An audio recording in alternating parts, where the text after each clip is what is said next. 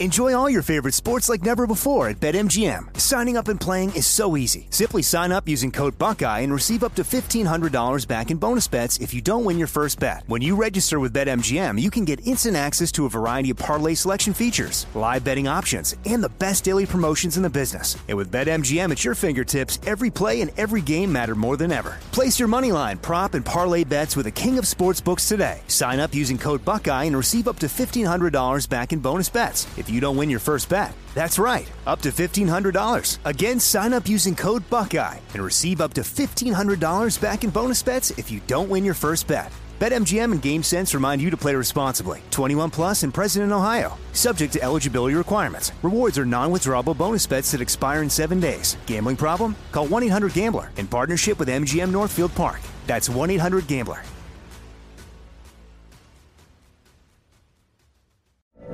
From BBC Radio 4, Britain's biggest paranormal podcast is going on a road trip. I thought in that moment, oh my God, we've summoned something from this board. This is Uncanny USA. He says, somebody's in the house, and I screamed. Listen to Uncanny USA wherever you get your BBC podcasts, if you dare.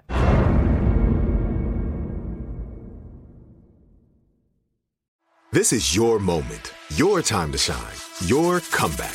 You're ready for the next step in your career, and you want an education employers respect. So you're not just going back to school, you're coming back with Purdue Global. Backed by Purdue University, one of the nation's most respected public universities, Purdue Global is built for people who bring their life experience into the online classroom. Purdue Global, Purdue's online university for working adults. Start your comeback today at purdueglobal.edu.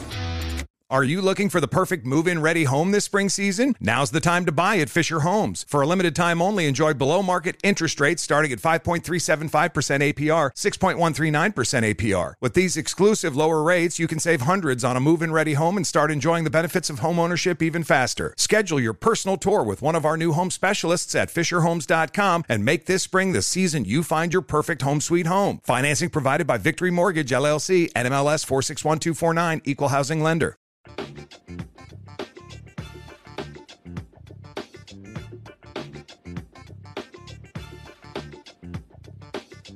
Black Star Network is here. Oh, no punches! I'm real revolutionary right now. Support this man, Black Media. He makes sure that our stories are told. Thank you for being the voice of Black America, Roland. Hey, Black, I love y'all. All momentum we have now, we have to keep this going. The video looks phenomenal. See, there's a difference between Black Star Network and Black-owned media and something like CNN. You can't be Black-owned media and be scared. It's time to be smart. Bring your eyeballs home. You dig?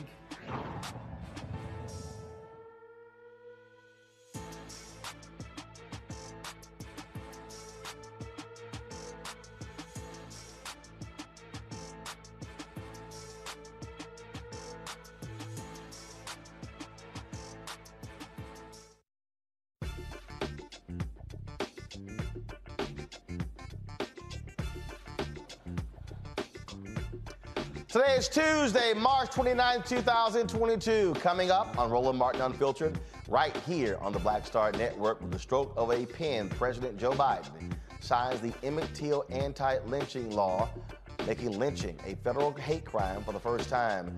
It's been taking 100 years in trying to make this happen.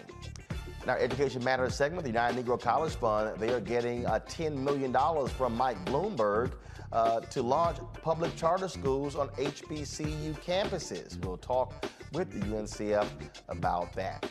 We always talk about voting on this show, and one of the most voter-suppressive states is the state of North Carolina. In a split decision, a 3-judge panel rules that felons can vote in North Carolina once they leave prison. Well, former felons.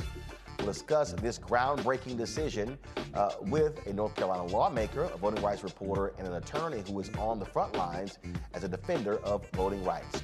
Louisiana Supreme Court says that Black Lives Matter activist Ray McKesson can be sued by a police officer who was injured during a 2016 protest. He'll join us to talk about that court decision.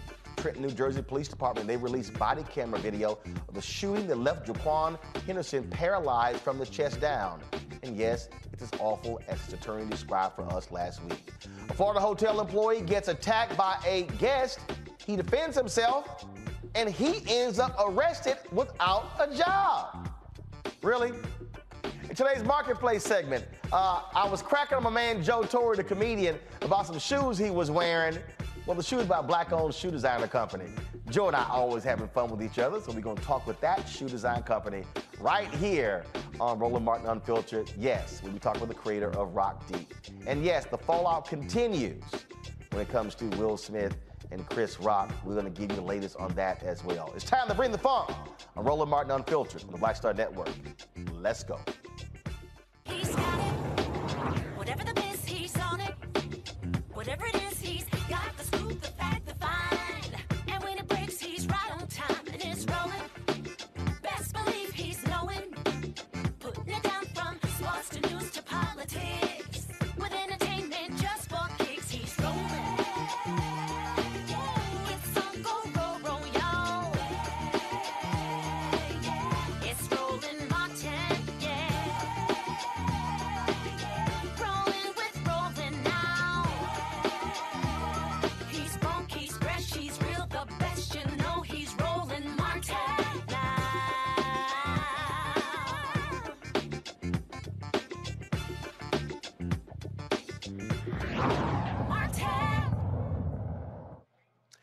Folks, North Carolina ex-felons can vote in state and local elections as a result of a 3-judge panel ruling the law prohibiting them from voting was unconstitutional and discriminated against black voters. This law would restore the voting rights of thousands of North Carolinians. Sam Levine, a reporter for The Guardian, joins us from New York.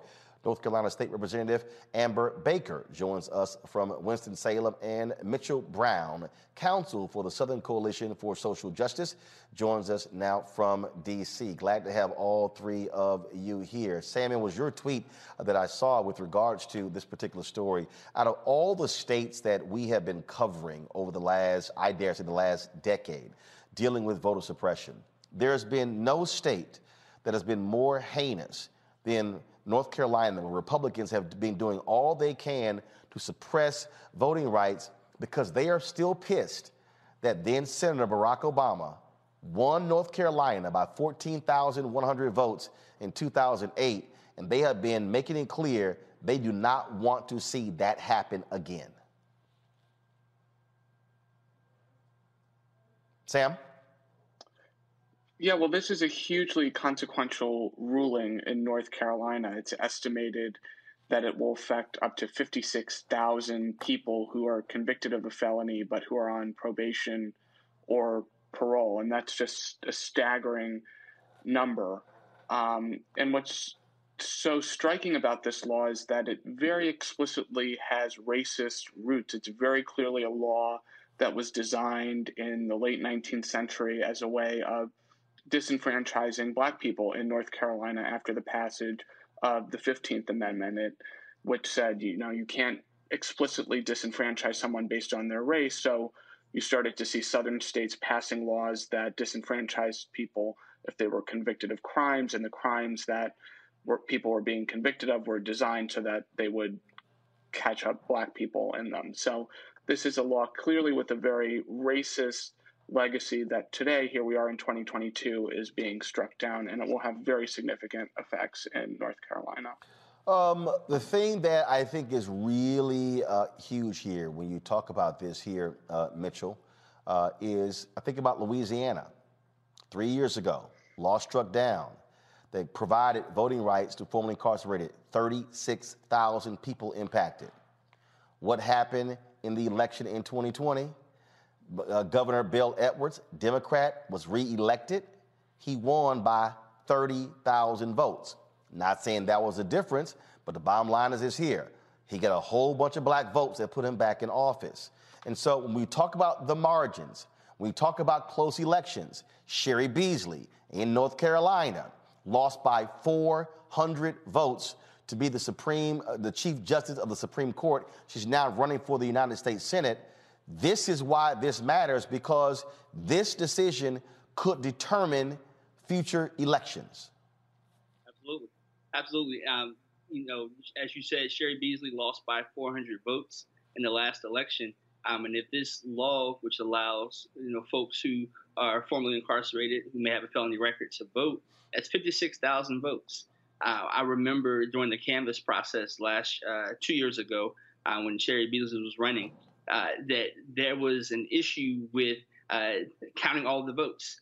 Well, now we're able to count all the votes, and we're able to make sure that people have the ability to let their voices be heard, and that has an impact on how the Supreme Court rules in North Carolina, and what laws are passed and what laws are upheld as constitutional or not. And all that has an effect on how we live our daily lives in North Carolina. Representative Amber, first and foremost, let's just be real clear, Representative Amber Baker. You know what it's like dealing with Republicans in the North Carolina legislature. Just give folks an understanding of the hell y'all have had to deal with over the last decade, more than a decade, of Republicans doing everything they can to screw over black voters and other voters in North Carolina. Yeah, so, Roland, the last time I was here, we were talking about maps, and we were talking about how they have historically used those tools that are given to them to disenfranchise voters, and now we are waiting to see if they're going to appeal this decision. As a first-term legislator, I've stood on that floor, and they're mean. They're mean-spirited. They do what they do all in the name of Christianity, and they talk down to us as if we are stupid, and they do not really respond well when you come in and you're articulate and you're well read and you're prepared for a debate on bills oftentimes that they don't even write, so they don't know what's in the bills. And so you have skilled individuals that serve on the Democratic side. You have retired judges. You have educators like myself. And we are never, ever consulted on issues that are relevant to the bills that they are passed. So they are running scared. And again, we want a decision very narrowly. But again, I say, if you don't think that voting has consequences, this is another instance where it is clear if we don't vote and vote all the way down the ballot, this could have had a very different outcome. Sam, what people also have to understand is that Republicans have used North Carolina as the laboratory for voter suppression. So when the actions are taken there, all of a sudden we see them pop up, Florida, Mississippi, Alabama, Tennessee, Georgia, other states as well. But what we have seen, to the point Representative Baker just stated, because of the power of voting, because of Moral Monday, because frankly, Reverend Barber, the NAACP, causing white folks in North Carolina to wake up, you see them clawing back. So the reasons Democrats now have a 4-3 majority on the state Supreme Court, and the state Supreme Court has been ruling against them. You've had the federal courts who said it was a laser-like targeting of black voters that peeled back the voter ID law. I mean, we can go on and on and on.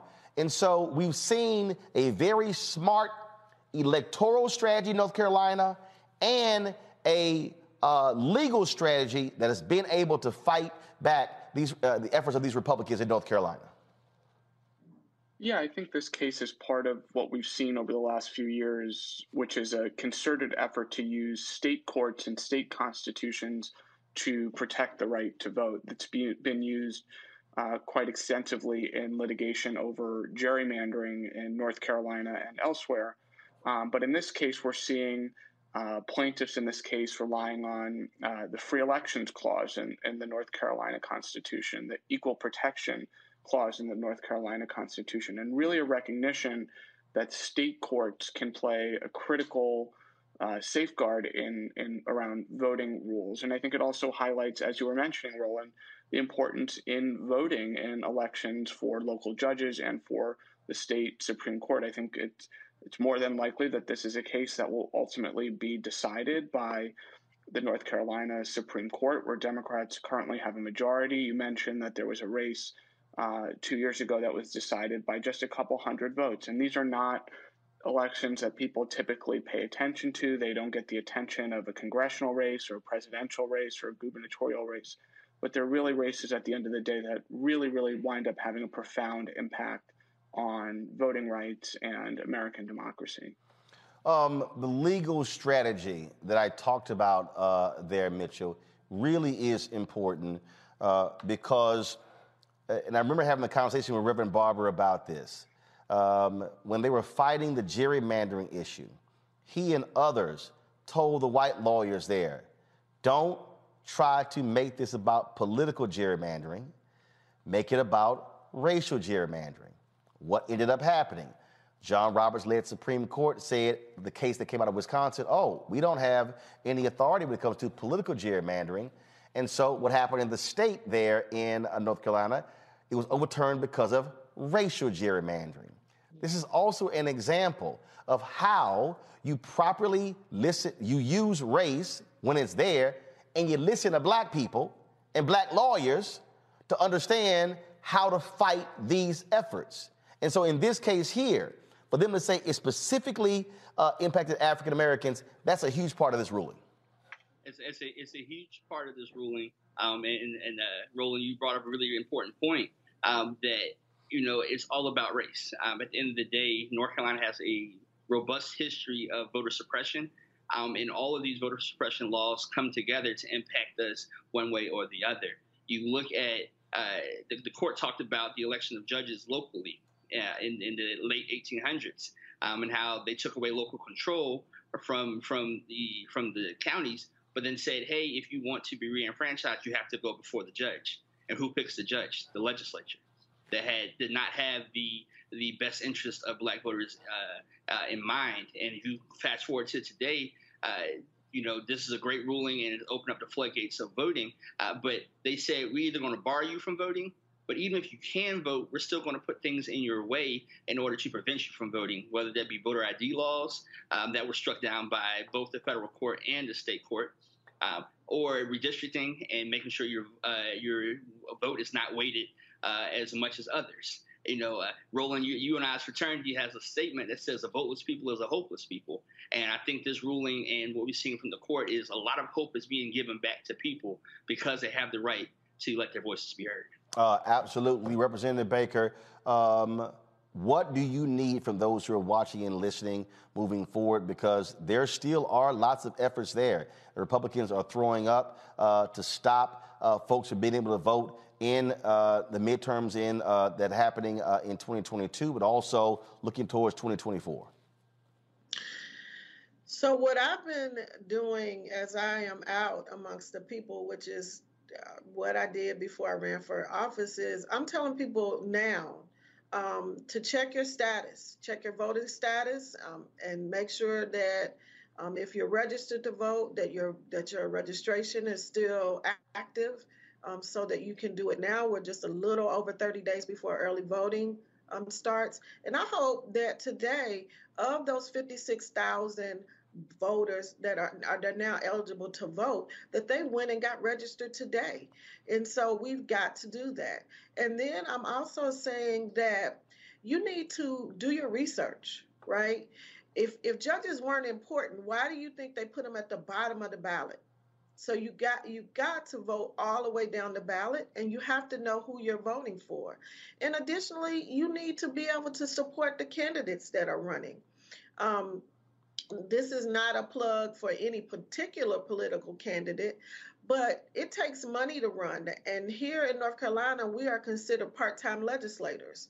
And that is also a gatekeeping mechanism because most people cannot afford to only serve in the legislature without some type of other income coming in. And so support the people that are running. Know who's running and check your registration status often. And you got 2 votes. You have to vote in early vote starting April 28th, and then you're going to need to vote again during the general election. So if you know somebody, take somebody, and we are going to have to coalesce around each other concerning making sure that we have a voting plan and we're loading our cars up and we're taking people to vote, and those young people who know how to do everything on their phones, start talking to other people and helping them check their registration status and helping them to get registered. And also here in North Carolina, we have one-stop voting and registration. So during early voting, you may also register to vote. My hope would be that you would register beforehand. But if you don't, you have an opportunity to register to vote and vote on the same day during early voting. Sam, last question for you and Mitchell. I'll go to you first, Sam. What other states are you looking at that we need to be paying close attention to when it comes to these issues of voter suppression? Well, looking across the country, I mean, it's really a mess when it comes to laws around felon disenfranchisement, like the one that was challenged in North Carolina. Tennessee has an enormously complex system that people with felonies have to go through to get their voting rights back. They have to submit a certificate that they have to get filled out by the Board of Probation and the clerk, and have to go through a very complex process. So that's another state that I have my eye on. But more broadly, I think, it's states like Florida, Georgia, Texas, all states that we've seen in the last year or so really pass new voting restrictions that seem backed by lies about the 2020 election, baseless claims of fraud, making it harder to cast a ballot by mail, creating law enforcement agencies that are empowered to investigate voting matters when there's really, really scant evidence of fraud.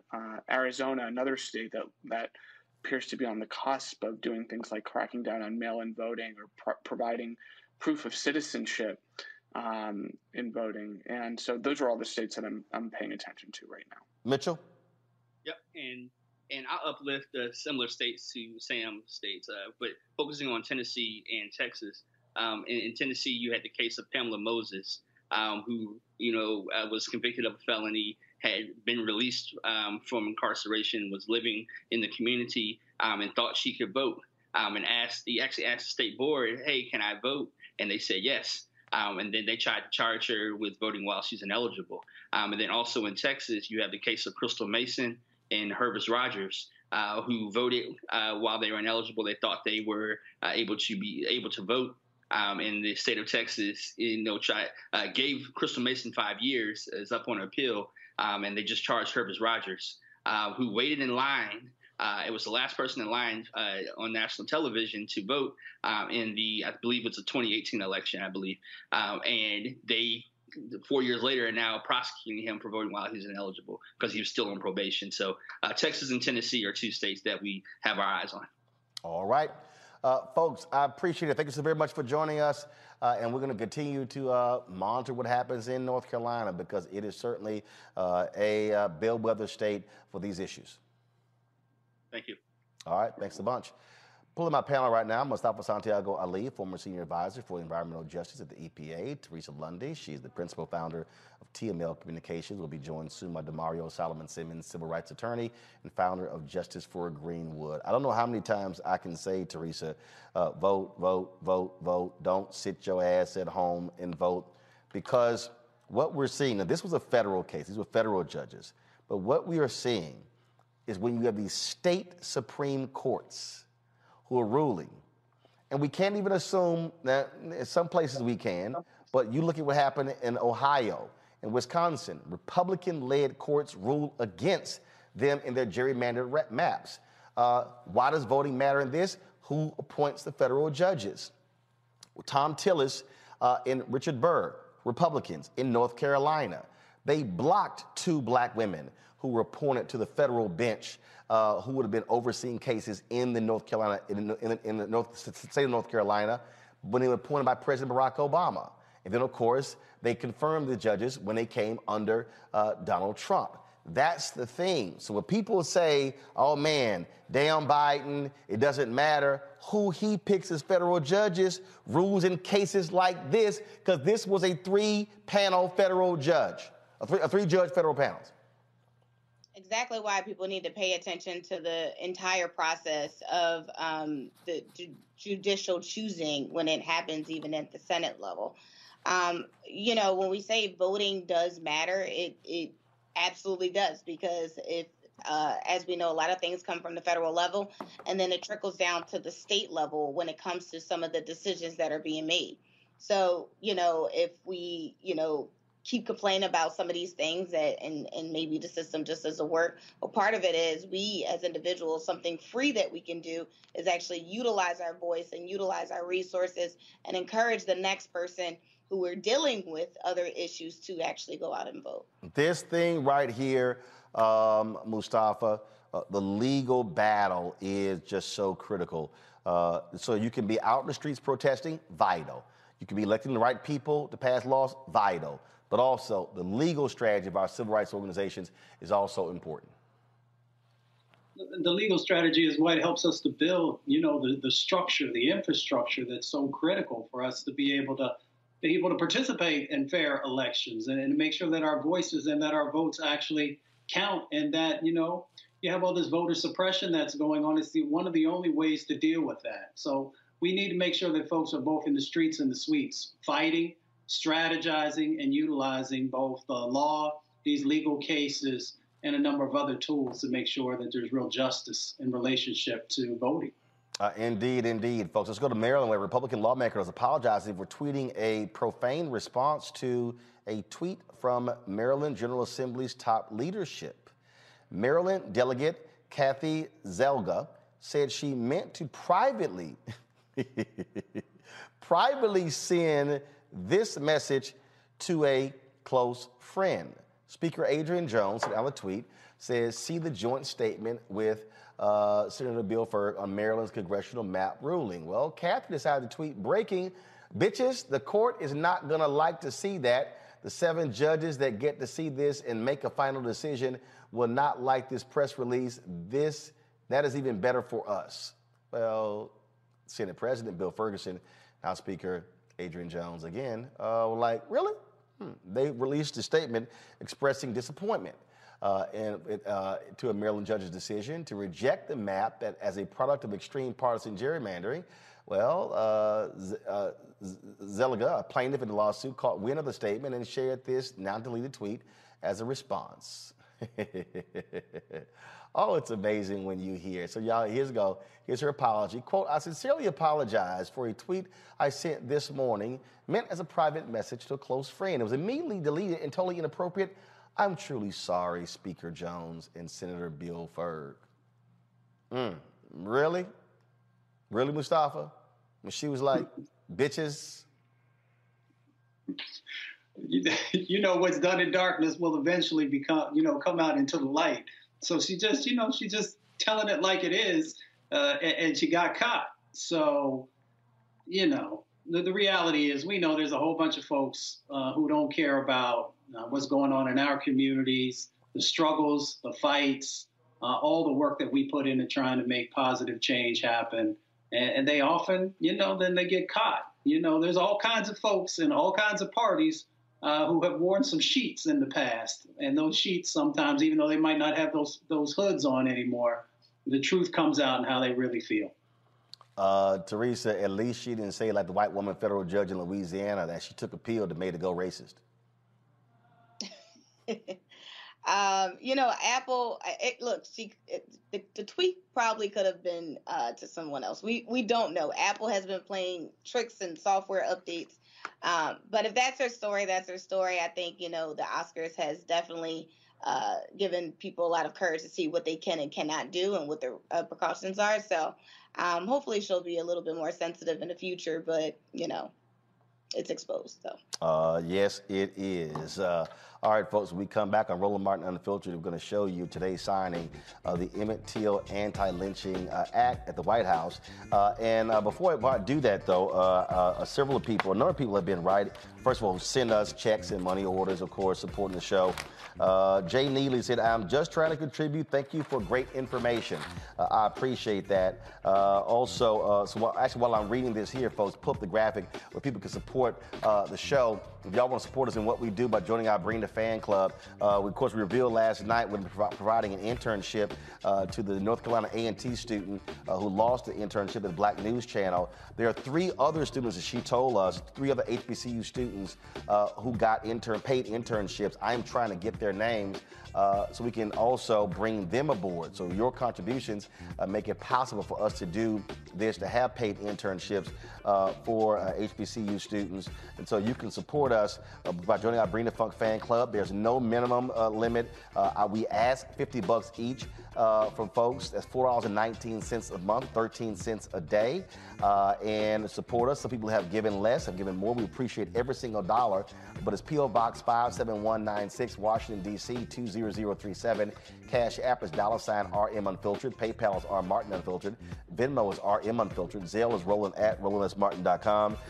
Someone else wrote, leave the graphic up, please. Roland Martin staff, everyone that makes this program work, keep up the good work, reporting the facts to the viewers. This is a donation. Also, enclosed is $30. I support your new program. Keep up the good work, and I really keep up the good work. I really enjoy your news show, and so I can't make out the last name there, but I certainly appreciate it. Let's see here.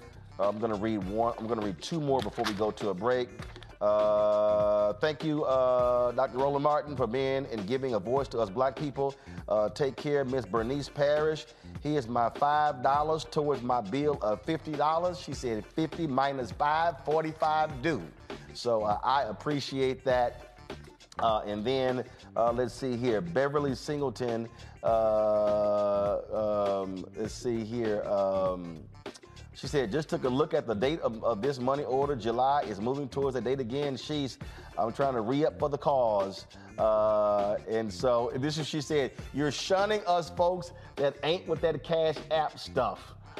This was actually sent this on February 10th, but since then, yes, Beverly, I did get the P.O. box to hook y'all up. She says, so glad to be a member of the RMU and be able to share info with others who are unaware of many topics we discuss on this show, as well as the tributes you do in respect to our strong contributors and leaders of our black society. Can't wait to hear more on your trips to the motherland and so much more. Blessings to your staff and the panelists, and also Reverend Jackie.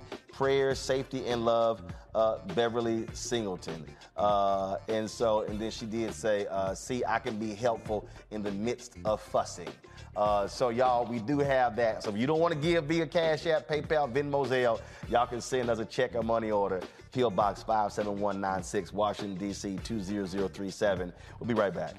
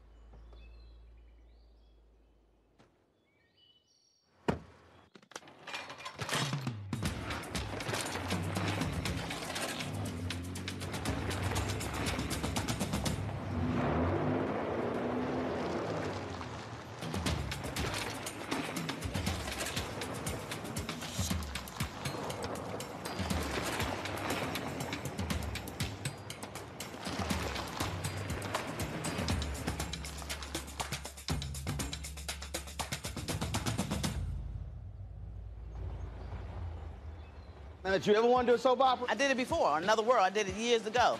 With Joe Morton, Morgan Freeman, called Another World. It's the funk now, but that's how I started in TV. My first job. My very first TV job. Joe Morton and Morgan Freeman were on a soap opera? Together.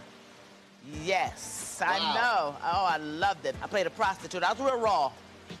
My name is Lily Mason. I was a hoe on Tuesday, and then I owned the town 2 weeks later. That's how they do you. Right, that's how soap opera. You evolve, yeah. Right. So now I'm on this, but I'm rich right from Jump Street. So I'm loving it.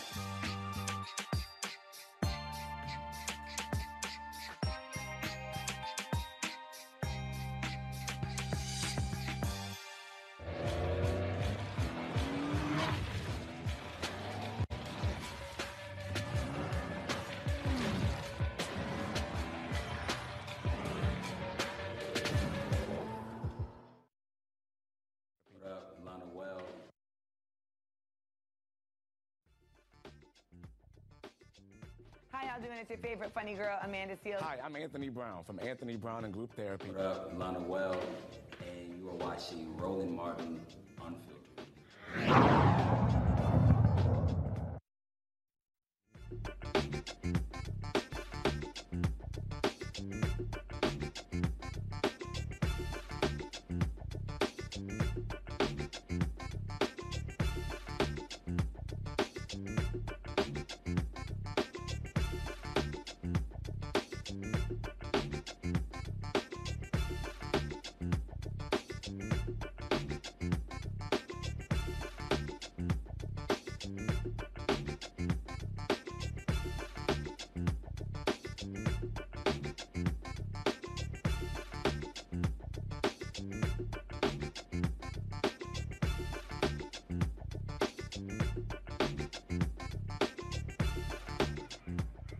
A couple of hours ago, President Joe Biden signed into law the bill named after Emmett Till, making a federal hate crime for lynching, more than 100 years after the first attempt to pass such bill. The Emmett Till Anti-Lynching Act is named after the black teenager from Chicago whose lynching in Mississippi in 1955, August 28, 1955, became a galvanizing moment for America. During the Rose Garden signing ceremony, Vice President Kamala Harris explained how it took more than over 200 times to pass this bill. President Biden stressed how lynchings were used as intimidation to keep black people from voting. It was over 100 years ago in 1900, North Carolina Representative George Henry White, the son of a slave, the only black lawmaker in Congress at the time, who first introduced legislation to make lynching a federal crime. Hundreds of similar bills have failed to pass. Over the years, several federal hate crime laws were enacted, including one I signed last year to combat COVID-19 hate crimes. But no federal law expressly prohibited lynching, none, until today.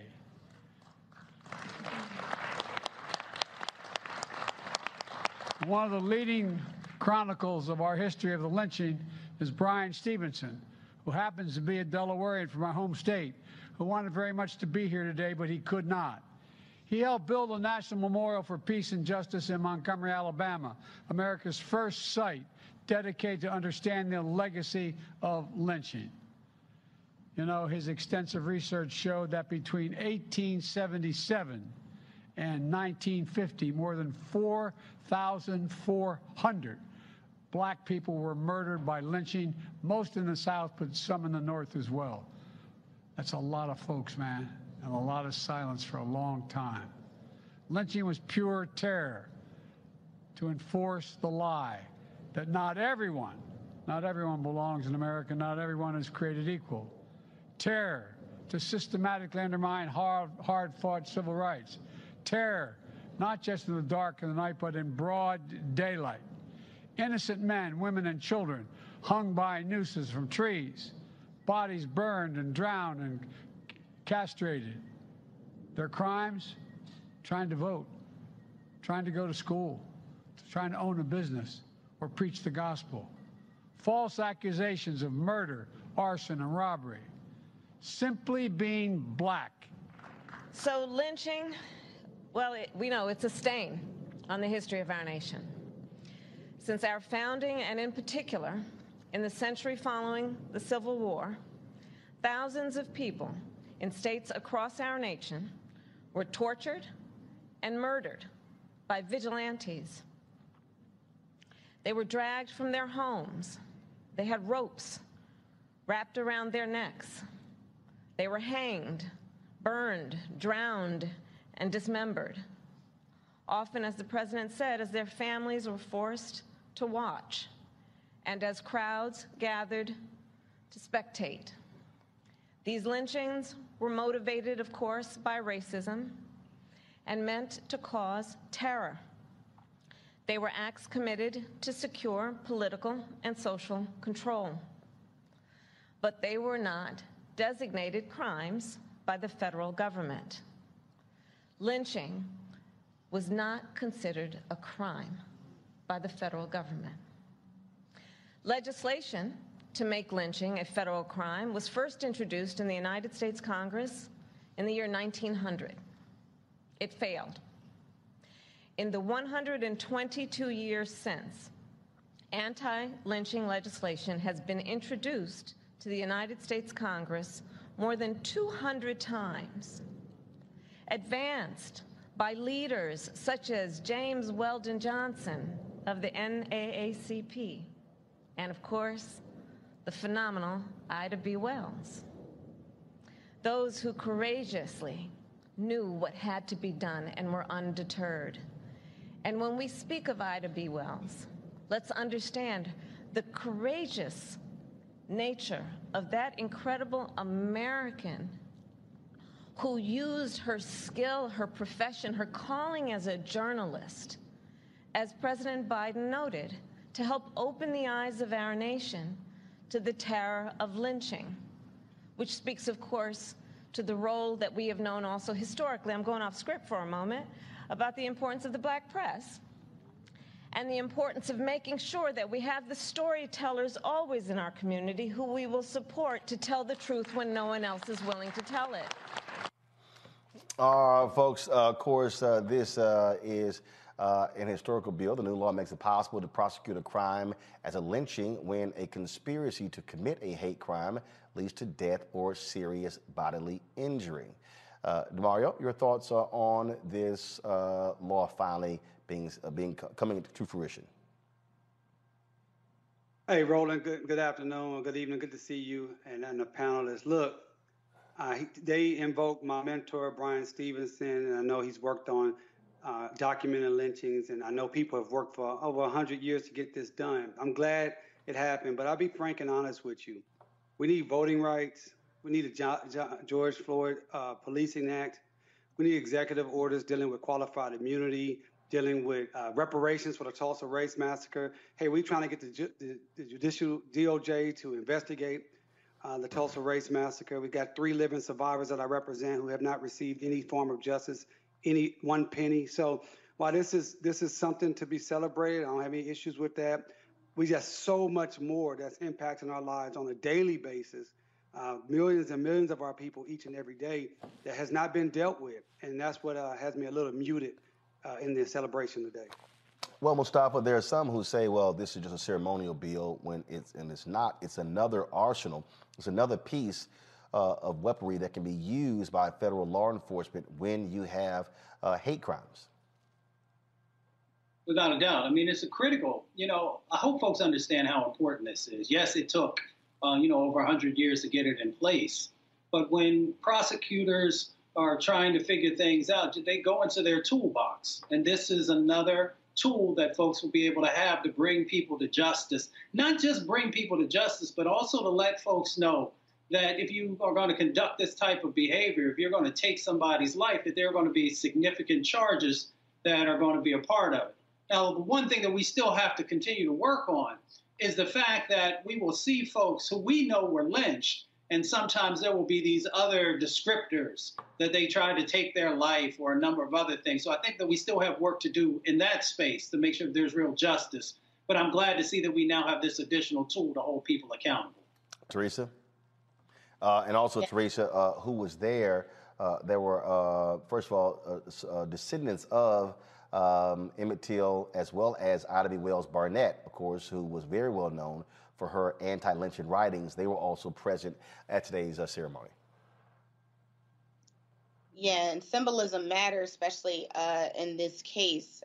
Listen, I am very excited that it did happen. Honestly, the timeline really doesn't matter to me because it is going to go into the next generation.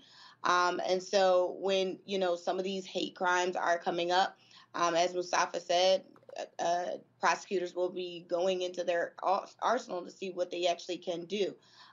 So it is an exciting time. I'm glad, Vice President Kamala Harris actually had the opportunity to co-sign this bill while she was in the Senate.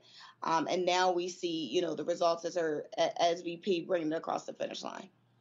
Absolutely. And look, we're operating now in a world where you have people who are trying their best to deny what's really happening in this country. The Legal Defense Fund, NAACP Legal Defense Fund, tweeted this video about a couple of minutes ago where they said after just 2 hours of debate, South Carolina legislators voted to advance a new anti-truth bill closer to becoming law.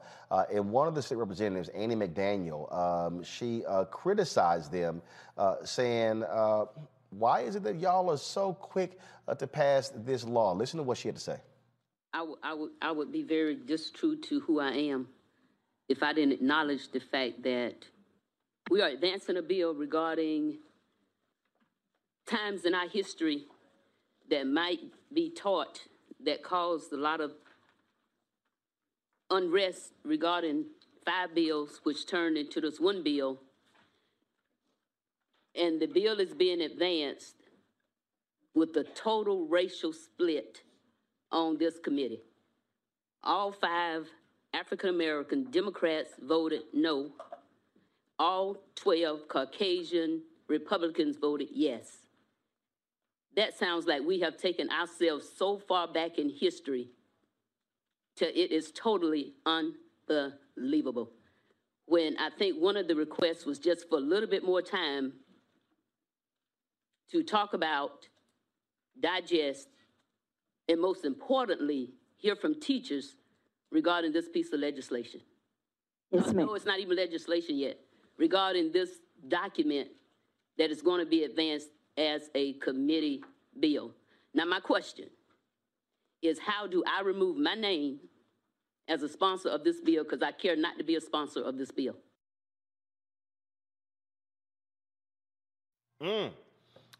This is what we're dealing with, DeMario, all around the country, where you have these Republicans, and I warned everybody when they were attacking critical race theory, they were not talking about critical race theory. They were talking about anything that dealt with race, equity, and inclusion. Absolutely. This is happening all over the country. It's happening right here in Oklahoma, and these people feel that their existence is in threat, and their power, more importantly, is under threat, and therefore they want to restrict actual history. The actual history of this country that they say they're so proud of. They say this is the greatest country in the world, right? That's what they always say, but they don't want to talk about the true history of this country and talk about everything that has happened up to this point, the good, bad, and the ugly that makes the country what it is today. And so I appreciate that representative saying, look, I don't want to have my name on it. I don't have anything to do with it. And it just pains me when I think about what Brother Senator Cory Booker said last week when he was defending the Judge Brown, Jackson Brown, and he brought up the name of Tim Scott, knowing what it's like to be an African American in this country. But Tim Scott supports this type of legislation, and we must speak truth to power to that it's not just the black Democrats. It is those who have totally buy into white supremacy, the Tim Scotts of the world, the Herschel Walkers of the world, and others who are binding together with the white supremacists, with the Republicans, to try to restrict our history, our access to voting, our access to opportunities, our access to capital, and mass incarceration, trying to take us right back to enslavement, point blank, period. Teresa, we see exactly what the battle is going on, and they want to deny American history. They want to deny truth. And that's what it's called, an anti-truth bill. Yeah, it definitely pains me, to see not only that clip, but I've read other stories that it's what's happening locally. These type of bills or, potential legislation is going up And no one really wants to have a conversation about the real details about, I don't even want to say critical race theory, it's about our history and the injustices thereof. Because I read another piece that had to deal with, if we actually start recognizing that we actually committed these sins, we will have to pay for it in the long run. And so we start to see all of these countermeasures that go against, us telling our history and us telling our story. So it's disappointing, but I think, again, why elections matter, and the right elected official matters,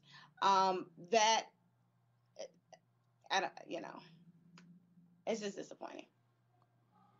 Well, again, we have to be aware of exactly what the strategy is. Mustafa, this is all about white grievance. That's what this is all about, white grievance. Exactly. And it is the whitewashing of history so that you can then manipulate policy, so that you can hold on to power, and so that you can garner more resources for yourself and the communities that you come from. And and that's the whole game plan here. When they can eliminate the truth that has happened in the past, then it's easier to create the mis and disinformation so that you can move your agenda forward. And that's what this is all about. It is indeed. All right, folks. Got to go to break. When we come back, we'll talk Black and Missing. Also, we'll talk about a case out of Louisiana where the Supreme Court issued a shocking ruling that could affect anybody who is protesting in that state. Before I go to the break, I'm going to read some more of our notes from our viewers. Folks, if you want to support us in what we do a couple of things. First and foremost, download the Black Star Network app. A lot of you, I was on the phone today with Vimeo, talked about the problems we faced yesterday with the app.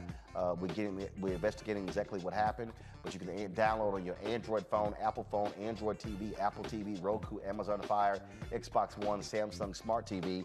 Join our Bring the Funk fan club. Of course, you can join us, send a check or money order to P.O. Box 57196, Washington, D.C. 20037. Cash App is $RM Unfiltered. PayPal is R Martin Unfiltered. Venmo is RM Unfiltered. Zelle is Roland@RolandSMartin.com. RolandMartinUnfiltered.com. And so we want to thank Kim Lacey, Keith Lewis, as well as, let's see here, Janetta Sanders Cook, for giving during the show. We also have Sean B. As well, Doris Walker via Zelle. Thank you so very much. I want to thank all of you. Let me also just read some of these messages here. Congratulations, Black Star Network. I love what you're doing. Keep showing us who we are, who we should be. God blessings, Pamela. Pamela, thank you so very much. Also, a note here. Roland, just to say thanks to give and my continued support for all of you, and all you do to keep us informed. I've enclosed $50. Gloria Farlow looks like. So Gloria, I appreciate that. Let's see here. Keep on, Roland Martin, telling the truth for our people. Also, Happy New Year, Michael Hayward, who also contributed to the show as well. Let's see here. My girl Dr. Sheila Brooks and Rodney Brooks sent us this card.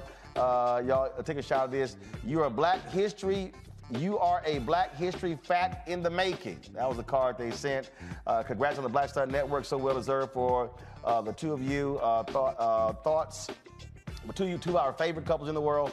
And then the card says you're on the come up and making sure others are coming up with you. That's power, that's grace, that's love. Love you much. Hugs and big hugs from Dr. Sheila Brooks and Rodney Brooks. And Sheila contributes $1,000 every year to us, so we appreciate that. Last card, well, it's that time of the year again. We're so happy for you and the Black Star Network. Praying for continued success and good health. As a membership, Claudia and Rosemary Cleveland from Colorado. Also for our daughters and family out of Crowley, Texas. Chandra Caradine and family out of Birmingham, Alabama. Is it Arima or Crema Granger and family? Take care, Claudia and Rosemary Cleveland. And so we appreciate y'all's support as well. Folks, thanks a bunch. We appreciate it, folks. We'll be back in a moment.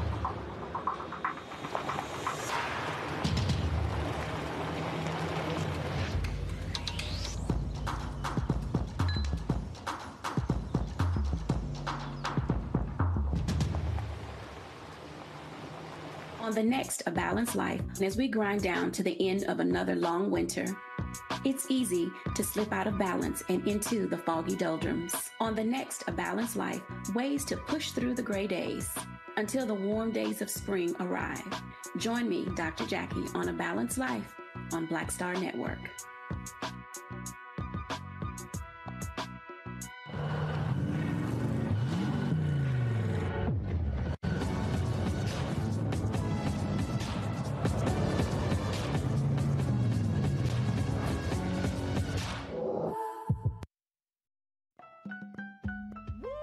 We're all impacted by the culture, whether we know it or not. From politics to music and entertainment, it's a huge part of our lives, and we're going to talk about it every day right here on The Culture with me, Faraji Muhammad, only on the Black Star Network. What's going on? This is Tobias Trevelyan. Hey, I'm Amber Stevens-West. Yo, what up, y'all? This is Jay Ellis, and you're watching Roland Martin Unfiltered.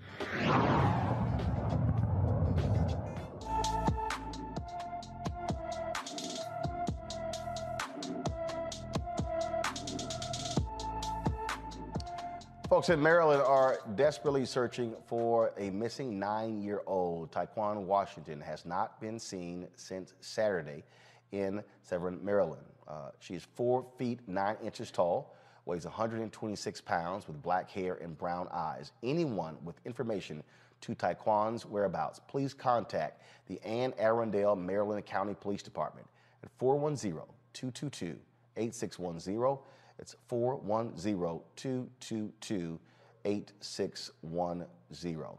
A black man will serve as the newest chief of the Federal Aviation Agency, the FAA. That's right. Billy Nolan is currently safety administrator for the organization. He previously held leadership positions at Qantas Airlines for America, as well as American Airlines. He will assume the role on Friday. So congratulations on that particular job. Also, the National College Players Association filed a civil suit against the NCAA as the next step to get college players paid.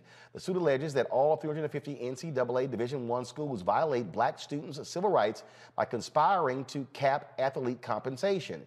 The NCAA limits what schools can provide to athletes in terms of athletic scholarships and, for the most part, prohibits any direct payments from schools to players. The NCPA argues that because many black students are also college athletes, the NCAA-wide compensation limit causes a disparate impact on black college students. Also, an update on Mason, Tennessee, folks. We spoke to the town's Vice Mayor, Virginia Rivers. The controller did not take over Mason, Tennessee today, but it will begin taking over the town's finances on April 4th. Rivers says the town must repay the nearly $500,000 embezzled by the previous administration. Now, why isn't the person accused of stealing the money responsible for the money? He was found not guilty.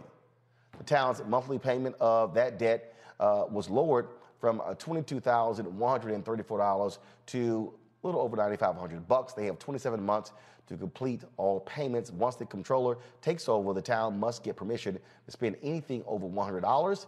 We're certainly keeping our eye on that story. All right, folks, let's talk about this strange story. It's been this ongoing story out of Louisiana.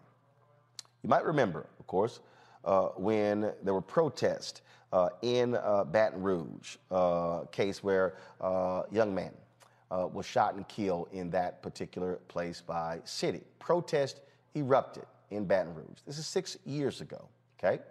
Protesters from all across the country went to Baton Rouge as a part of that particular case to seek justice. One of the folks was DeRay McKesson. He was one of the protesters. Now, he also organized a protest. Well, an officer was injured as they were protesting the murder of Alton Sterling. That officer then sued DeRay, saying that DeRay was responsible for him being injured. A federal appeals court asked the state Supreme Court to decide if state law could be interpreted to place a duty on a protest organizer to make sure the protest doesn't precipitate a crime. Well, the Supreme Court of Louisiana ruled against DeRay. Folks, what this essentially is saying is that if anybody who is involved in a protest does something, the organizer could be held liable. That could have a chilling impact. DeRay McKesson joins us now from New York City. DeRay, the moment I saw this, I thought about Memphis, Tennessee. Dr. King led a march, and they organized the march. And at the back of the march, there were some young folks who acted a fool and started throwing stuff through windows, trashing cars. They grabbed Dr. King, put him into a car, actually put him into a hotel room. And he was so traumatized by it, he immediately went to a state of depression. He was under the covers, fully clothed. And he later met with those young men who said they were put up to it by some other folks. And that part right there reminded me of Minnesota, as I met with George Floyd, when there was a video of a guy walking around busting windows and setting stuff on fire. And it was 2 years later we found out that it was a white supremacist who infiltrated the movement and caused it, but Black Lives Matter got blamed. This ruling literally says that if that happened, you're responsible. And you don't know who the hell's all showing up. Yeah, the wildest thing about this is that we actually haven't had the fact finding yet. So, those other cases, there was actual damage. Like, we know that there was damage. In this case, the police officer just alleges he got hurt. We have never actually been to court to see if he got hurt, to prove that he even got hurt. So I'm not even clear that there are real damages here. I was in Baton Rouge for 3 or 4 days at that, in the end. When I originally got down there, I got arrested so quickly. The police told me to get out of the street. I got out of the street. They arrested me anyway. I got arrested so early in the protest that I don't know what happened that night. I was in police custody for the next 17 hours. And then I get out. I actually got sued by a handful of police officers. They all got dismissed at the district court, which was great. This guy appealed. He won at the court. He won on the appeal. And then we go to the U.S. Court of Appeals, and they issue 4 separate decisions, unprecedented. That goes to the United States Supreme Court. The U.S. Supreme Court sort of punts to the Louisiana State Supreme Court around these 2 questions that first get raised at the Court of Appeal, the Circuit Court of Appeals. And we had hoped that the Louisiana State Supreme Court would rule in our favor, because it is such an incredible ruling to not rule in our favor. And then we're here. So this would essentially make any protest person, forget leading, because I didn't even plan the protest in Baton Rouge. I was just there. I was there helping them out.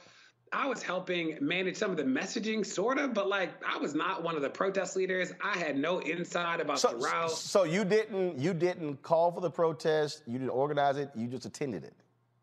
So I met with some of the protest leaders the day before, so I knew it was going to happen, but I was not one of the planners. I wasn't even one of the actual leaders leading people. I mean, I had and have a big social media presence, so I was potentially helping guide people know where to go and not go because of social media, but this wasn't an event that I planned. There are protests that I helped plan, that I came up with the idea, that I organized the logistics. This wasn't one of those. So how are you getting sued? So what? Thousands were there and it's just you? Yeah, he's suing me because I was the name in the face, because my arrest was national news, and there was a whole moment around the arrest. And I did sue the Baton Rouge Police Department. I led a class action lawsuit against the police. We won. It was the first class action lawsuit in the protest to sue the police for misconduct, essentially. So I think that the police were pissed. I think that the people in Baton Rouge who were pro-police were pissed. I think that a lot of people were upset about the activism that moment spurred, but I don't even know if John Doe was actually even hurt in the process, which is really wild. So I think I'll be fine. I have incredible lawyers, but the precedent that this sets is really chilling. And that's the point there, because literally when you're organizing a protest, you don't know who the hell shows up. It's not like there's a check-in process and you're taking down names, cell phone numbers, date of birth, social security number to know all who is there. And even if you did all of that, anybody can literally join the protest. And if somebody leaving that protest goes and does something and punches a cop or throws something through a window, what? The cop then goes, y'all who were on stage, it's your fault because you brought these people here. And there is, the reality is that there is Supreme Court precedent from the 60s, from the sit-ins, that protects protesters from lawsuits like this. We were shocked that there was so much confusion about that at the Court of Appeals. When we go to the Supreme Court, when we went last time to the Supreme Court, we anticipated that they would just very clearly rule in our favor because the precedent that the Supreme Court has established is actually pretty clear. And instead, they sort of punted on having to make a ruling about the First Amendment, and they deflect to the Louisiana State Supreme Court. The Louisiana State Supreme Court had a chance to just make this all go away. So the Supreme Court would not want to wade into it. I don't think that those Trump appointees want to come out with a ruling about the First Amendment. The hard thing is if this becomes the law, then the January 6th people, Donald Trump, a whole lot of all the abortion clinic people, all of those people suddenly become civilly liable for anything happening at those rallies. And I think that the Supreme Court just didn't want to wade into it, but here we are. And it looks like they will have to wade into it. We will probably lose again at the Fifth Circuit, where we lost 4 times last time. And I anticipate that we will probably have to take this back to the Supreme Court. Questions from my panel. DeMario, you first. Well, I think the issue is here that laws have been utilized to oppress our people from day one. So the same way we saw white, poor Republican voters not vote for Medicaid expansion, not vote for all type of programs that would help them, I don't think they care that this law is going to hurt them. And I'm very concerned for First Amendment protections as a civil rights attorney. I'm very concerned for you, my brother, who, they would try to hold you liable personally, attorney's fees and all of that. We have a 6-3 Supreme Court that is I ain't gonna say conservative, racist. We have a racist Supreme Court that is trying to submit white minority rule here in America. This is a part of it to make people afraid to dissent. I mean, we also have, when you couple what this law is doing with what they're doing state by state by making it legal to actually run over actual protesters and make that legal. When you put all that together, they're trying to make sure that they make sure people are afraid to protest and have dissent. This is a very, very scary scenario here. I'm going to be paying a lot of attention to this case. I'm glad you have great, powerful lawyers. I'm glad you're doing this public relations right now because people need to know about this, and I'm wishing you all the best for you and for our community. Thank you. Teresa. Yeah, well, I'm sorry that you're going through this, but I do see this as a nationwide example. So unfortunately, you just have to be the face of this movement right now in order to contradict some of the issues that are happening. So, yeah, I mean, I don't really have a question for you, but I did read the story earlier, and I was just enthralled about what's going on with you. It's just interesting here, but good luck. Mustafa? It is wild, too. We've been doing this. I'm sorry, go ahead. It's been a long road. Mustafa, go ahead. Great. Thanks for everything that you do. I think the most important question is how can so many of us be supportive of you and addressing this situation that's currently going on? At this point, I think this really is in the hands of the courts, that the lawyers, the ACLU is co-counsel, David Goldberg, Supreme Court lawyer. He was the lawyer in Louisiana. He has been one of the Supreme Court lawyers who's working on this too. So I feel good about them. We've had even the conservative people filed amicus briefs in support of us when we went to the Supreme Court last time because they get it. You think about all the Westboro people who trip at abortion clinics when the people are outside yelling, all of those people would be liable if this actually became the law. So we'll see. It's interesting to think about Louisiana, if the legislature can do something to affirmatively guarantee the right to protest, because that will be even more important in that state if the Supreme Court doesn't make a nationwide ruling that just makes it very clear.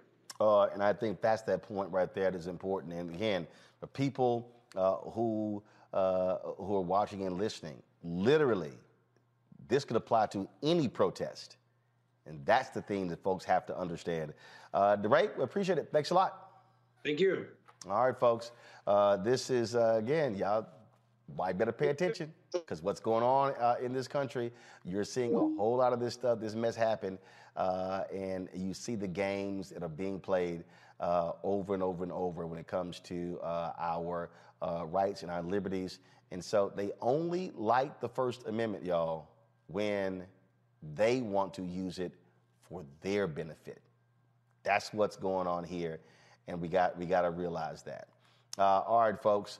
I do want to pick up yesterday. We went off the air last night, and that was that Chris Rock apology circulating around regarding what happened between him and Will Smith on Sunday at the Oscars. That apology was actually false. We told you that. We definitely confirmed it. It was not a legitimate apology. Chris Rock has not commented at all on any of this. But Jada Pinkett Smith, she has issued her first statement with regards to well, she actually did not speak to what took place on Sunday, but she did release this statement. Give me 1 second. I need to pull it up, please.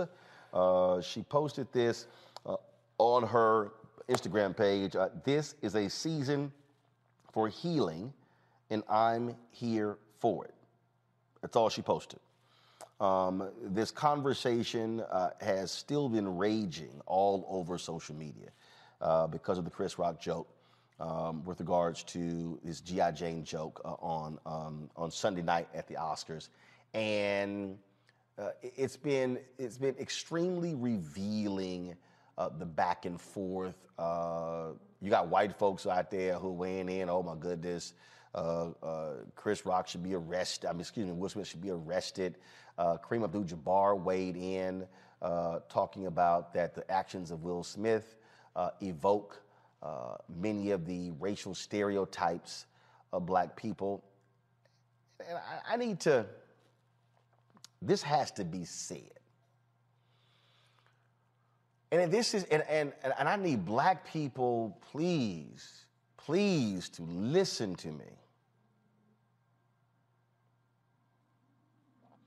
I am not going to be thinking like black people 100 years ago where the actions of one black person represent all black people. What Will Smith did don't represent me or my brother or my daddy or my 4 nephews. And I think at some point, y'all have heard me say continuously that black people need to be reprogrammed. That we need to, we have got to remove white supremacy from our existence. Because when, and I understand what Kareem was saying. But when we project that and say that, what we are actually doing is allowing white supremacy to continue to thrive. It's no different than when I have these so-called conscious black folk. You know, the super duper black people. And they think they the blackest of the black. And they can toss out letters and acronyms, and they can call themselves whatever they want, but they the most conscious black people. But who will tweet me or email me calling me nigger and a coon. And I say, I'm sorry.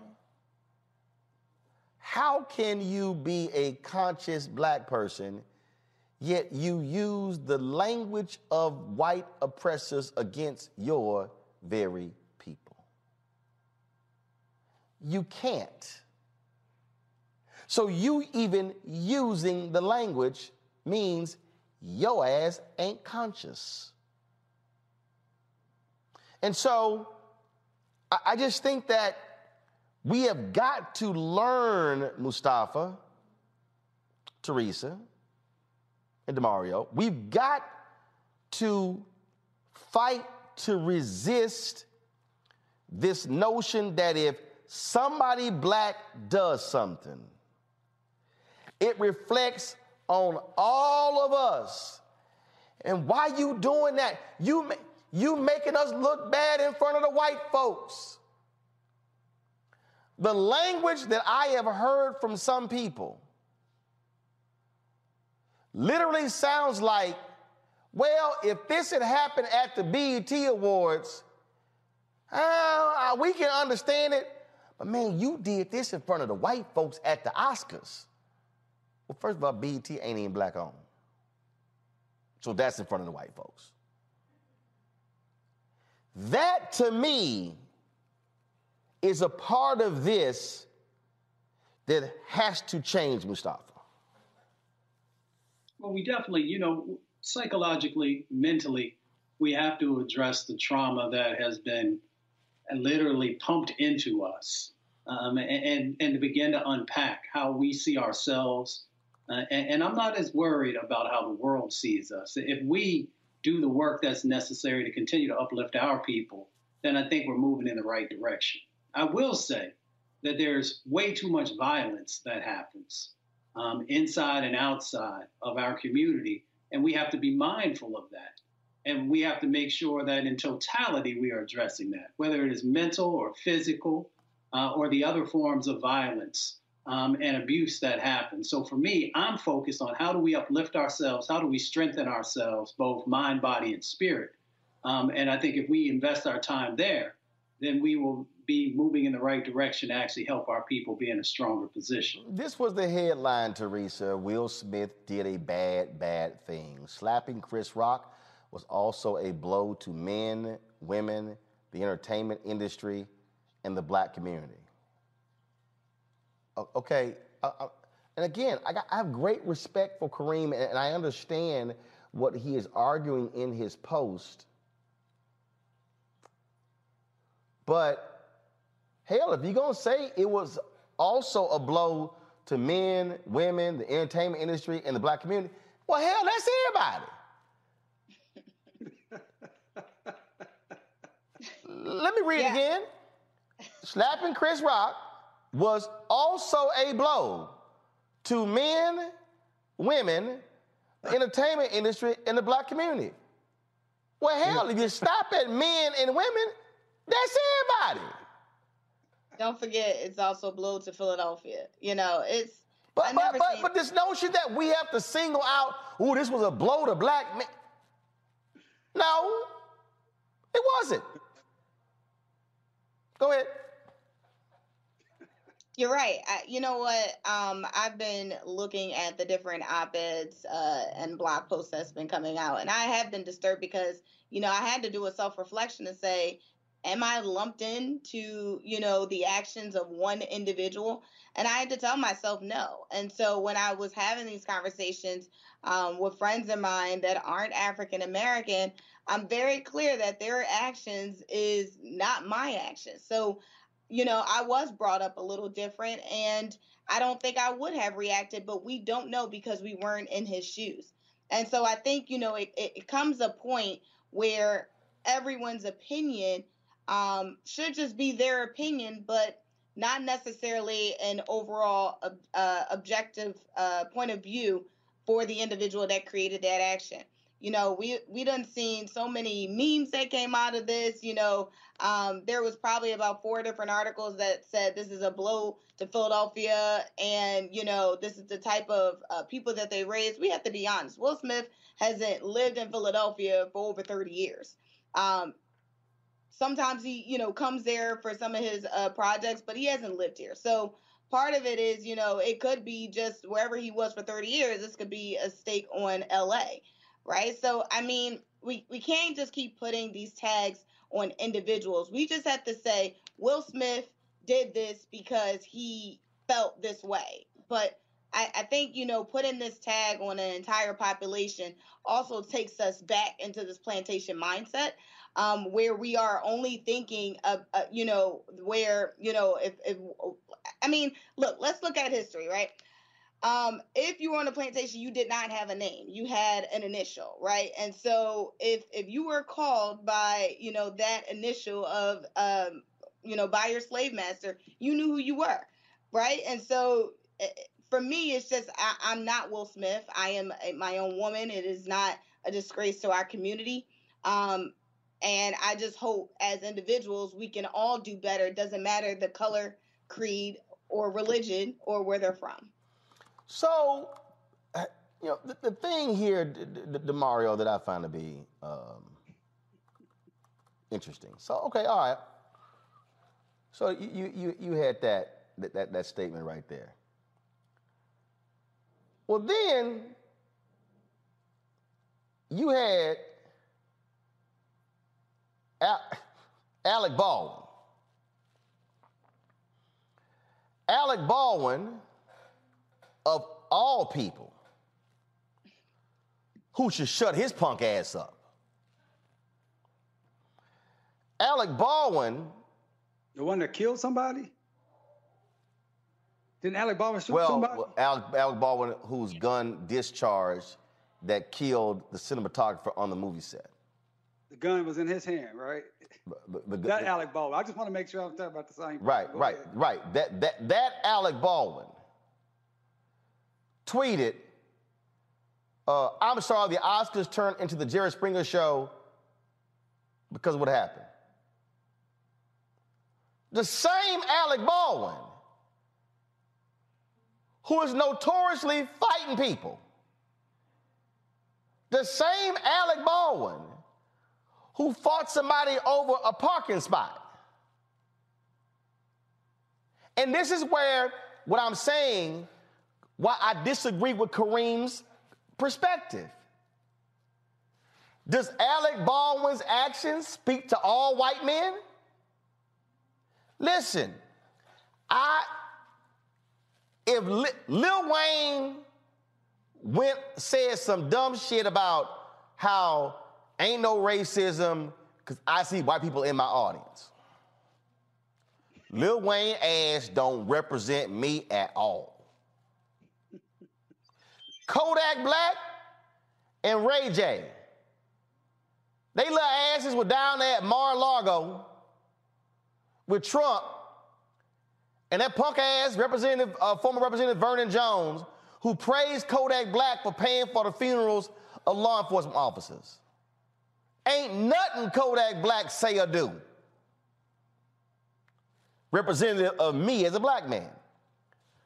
When we say this, Demario, when we articulate this, what we're really doing is playing right into the whole deal of, come on, man, don't do that, because if the one thing you do, that represent all of us. No, it don't. Kareem's son stabbed his neighbor. He in prison. The actions of Kareem's son don't represent all black people. So what? Because it's Will and Chris at the Oscars, it does?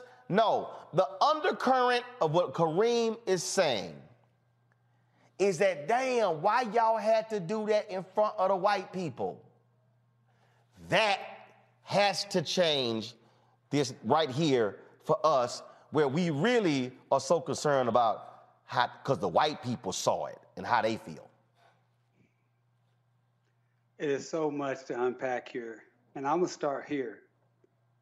The trauma that you're talking about changing our minds starts with the fact that we legitimize an illegitimate organization, which is the Oscars itself. It's an illegitimate organization that was set up for white people to celebrate white people. And the only reason the Oscars are even relevant is because black people are a part of it. You can't even have entertainment without black people. And so let's start there with changing our mind state, where we have to force ourselves into these white spaces. That's not government, it's not taxpayer dollars. Force our space into these white spaces to be feeling like we're being validated by what they believe is great art, what they believe is the best actor. We say, oh, this is the first black actor since 16 years. So what? That's an organization that is racist from 80 years of its founding. Now it sprinkles in a few black people that then they decide who's the best actor in them. Let's start there with the trauma of our mind state. Number two, I saw the slap like everyone else. I would say that I was, if that happened to me, if you slap me, it's going to be some slapping going on. As a man, I get all that. But I'm sorely disappointed that this is still such a distraction in our community. Do you know that President Biden, and I'm sure, Roland, you probably talked about it yesterday, in his new budget coming out where he's wanting to give billions more dollars to policing, $31 billion more additional to the Pentagon to feed the war machine, sending more billions of dollars over to Ukraine to folks who don't look like us, who, according to published reports in the New York Times, the Peace Corps is telling, hey, black people, if you come over here, you may be called nigger, you may be called monkey, but we're sending our taxpayer dollars, black money, black taxpayer dollars over there, but we got black communities all around this country who cannot get proper funding, proper education, can't get reparations, can't get restoration for what was lost during urban development and Jim Crow and redlining. These are our real problems. So I agree with you that these particular acts of two rich guys, do not represent the totality of black folks.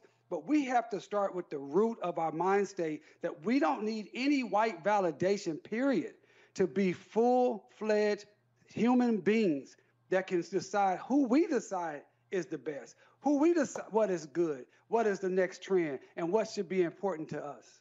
Yeah, I just want us. When something happens, the default should not be, man, what you doing?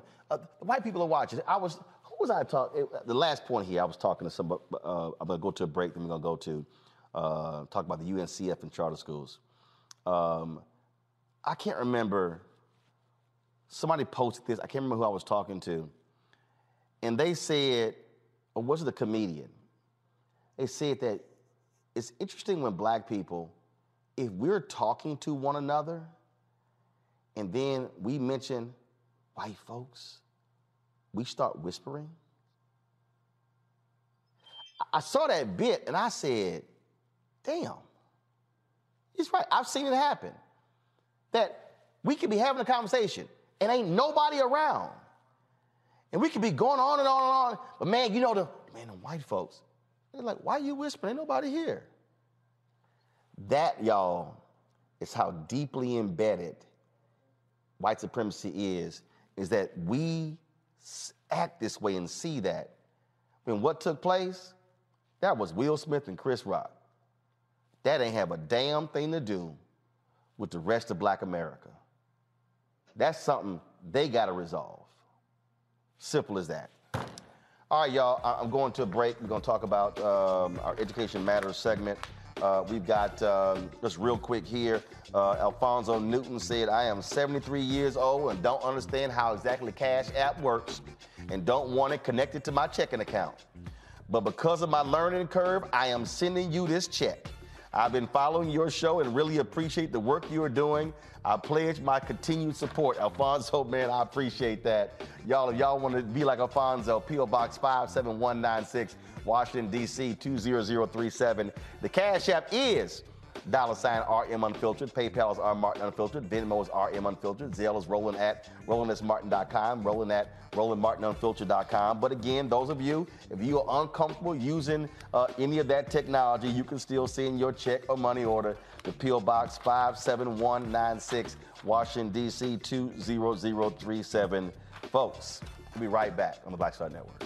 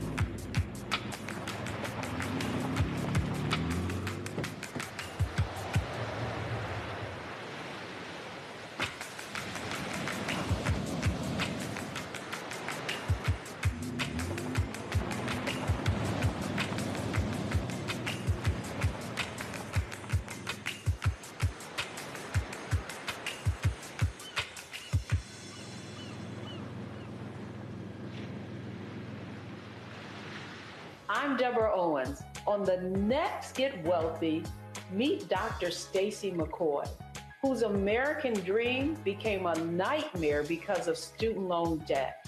Whether you're paying $300 a month or eventually I got up to $1,700 a month. Wait a minute. Hold that for just a minute. You were paying $1,700 a month on your student loans? Yes, and I know other people who are paying more than that. Learn the one piece of advice that made all of it go away. Right here on Get Wealthy on Black Star Network. My name is Charlie Wilson. Hi, I'm Sally Richardson Whitfield. And I'm Dondre Whitfield. Hey everybody, this is your man Fred Hammond, and you're watching Roland Martin, my man, Unfiltered.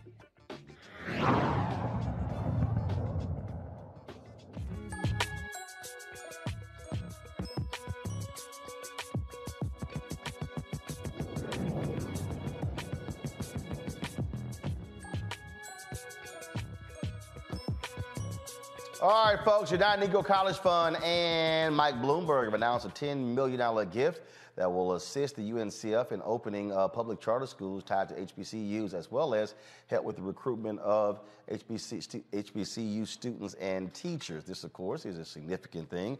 You don't have a lot of charter schools tied to HBCUs, but you do see an increasing number of African Americans who are being supportive of charter schools. Now, folks, this new investment is part of Bloomberg Philanthropies' $750 million effort to create 150,000 additional seats for children in high-quality charter schools across the United States. Sekou Bittle is the Vice President of Advocacy and Student Professional Development Programs with the UNCF. He joins us right now. So, Sekou, so put people understand this here.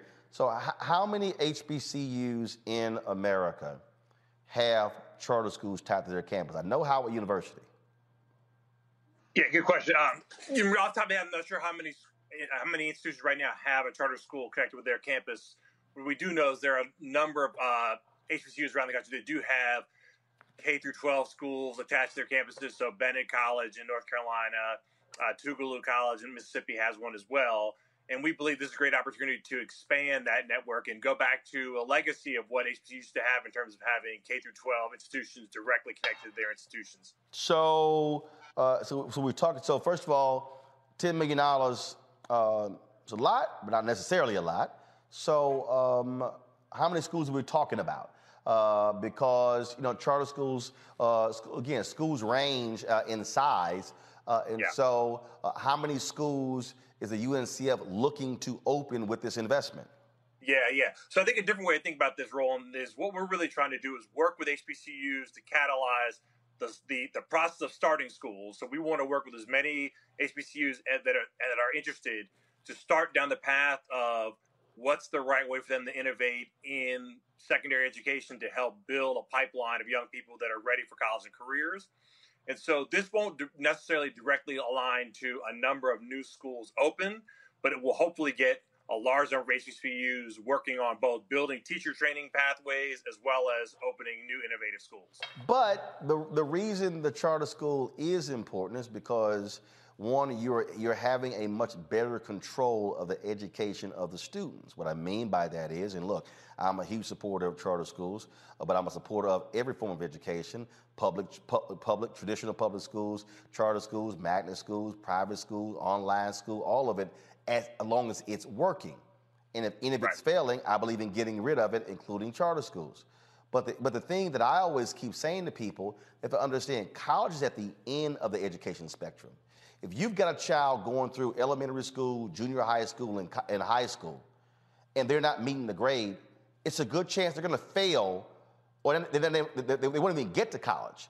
But if they do get there, they're actually going to fail. And so it is important to me having the ability to be able to create a school where you can be able to impact that child in elementary school and send them to that feeder school, to that junior high school, or even have a situation with Bloomberg's money where you create a charter school that's an elementary school, then a middle school charter, then a high school charter, and then they're able to go to the HBCU. So you're really controlling the entire educational process of that child.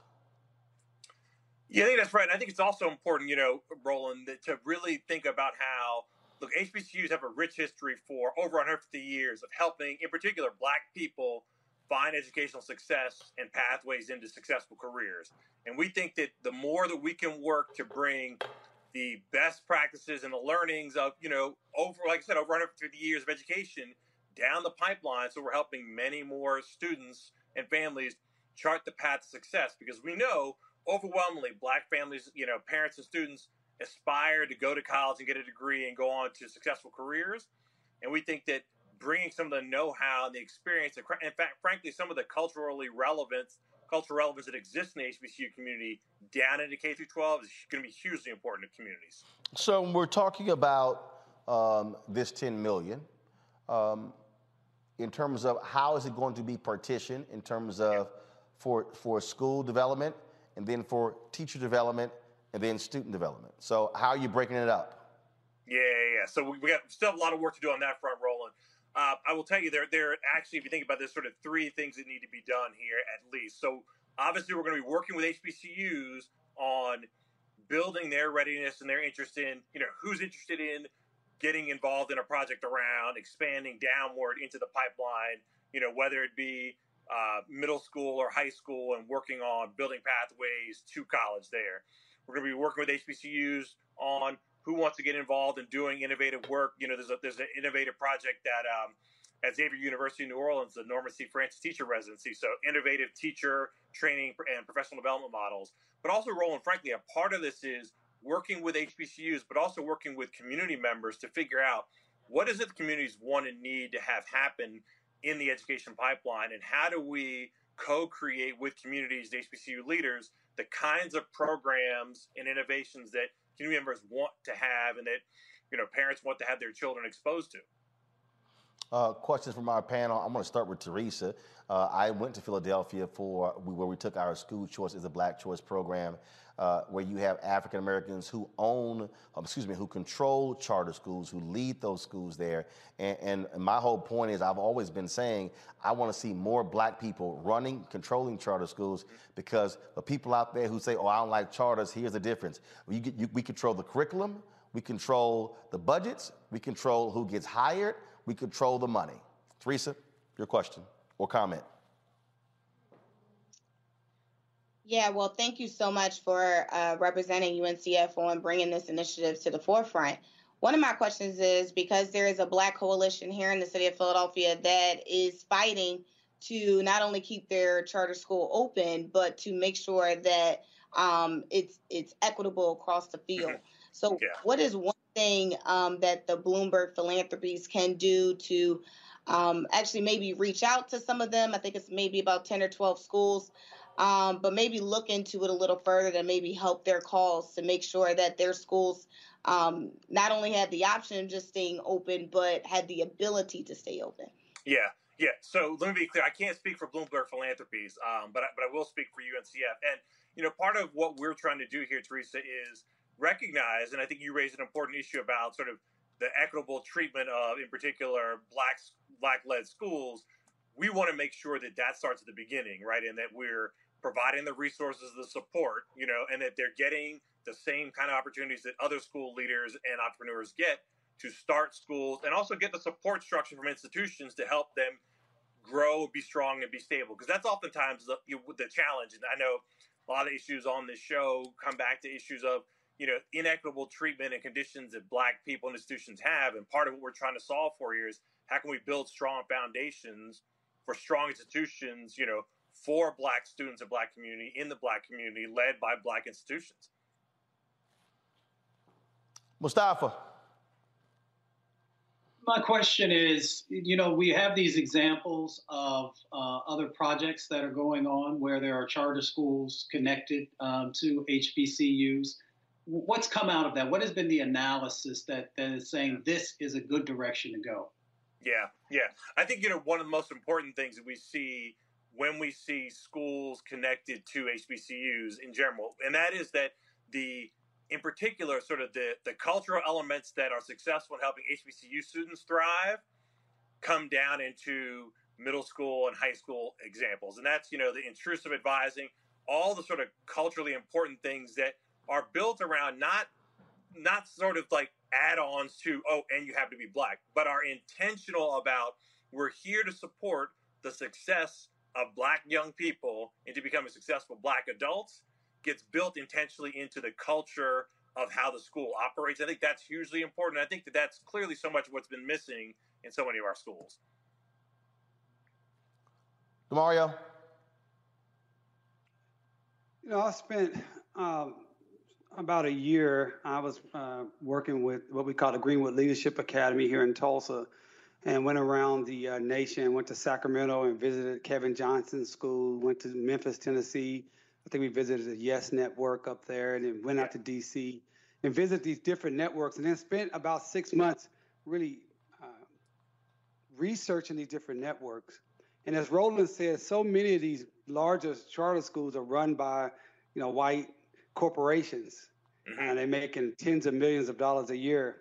So my question is twofold. One, you know, what has been done with these funds and overall to make sure that this funding goes to black-led institutions? Yeah. And then number two, that these institutions, as we control the curriculum, but can have more African-centered thought and African-centered perspective, and not just black people running the same type of white supremacist type systems. Yeah, great question. So I think, so the first part of it, you know, what we're focused on is building pipelines and pathways for black teachers and black leaders, because we believe that, you know, much like we see in successful HBCUs today, that having, you know, black leaders in place working in communities that they are connected to, that they listen to, they work well with, we're more likely to set up successful programs and systems in schools that help the students that they're designed to help. You know, and I think the reality is that we know that the successful institutions do those things. So we're going to work really, really hard to both identify the kind of people who want to do this work and some who are already doing this work who perhaps want to connect with an institution in order to scale and build out, you know, grow a school that they're currently operating or a program they're currently have in existence. So there's a lot of work to be done here. But I think you hit some important points, which are that this has to be black people doing the right things for black people, which we believe is important and which is part of what we're going to be doing here, not simply black people doing something that somebody else did poorly also. All right, then. All right, well, good luck with it. We look forward to getting more information about it. And again, we want what's the best for our students and want to see them succeed, and that's really what it's all about. Appreciate it. Thanks a lot. All right, thanks a bunch. All right, y'all. Coming up next, Marketplace. Folks, so check this out. So y'all see these shoes I'm wearing? It's a black-owned company, the shoes that I'm rocking right now. And so just give me camera one. So what y'all will see is, so we're going to talk about the owners next, but I'm going to tell y'all how they got on when Joe Torre and I, let's just say we had a few words for each other. Because, you know, he a Lil Mega. He is Lil. So we had a few words for each other at the Eric Dickerson golf tournament that was in California a few months ago. You're watching Roland Martin Unfiltered on the Black Star Network.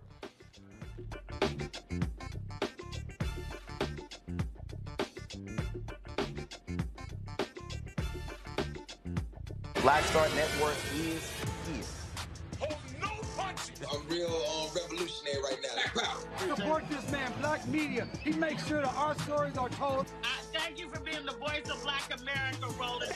I love y'all. All momentum we have now, we have to keep this going. The video looks phenomenal. See, this difference between Black Star Network and black-owned media and something like CNN. You can't be black-owned media and be scared. It's time to be smart. Bring your eyeballs home. You dig?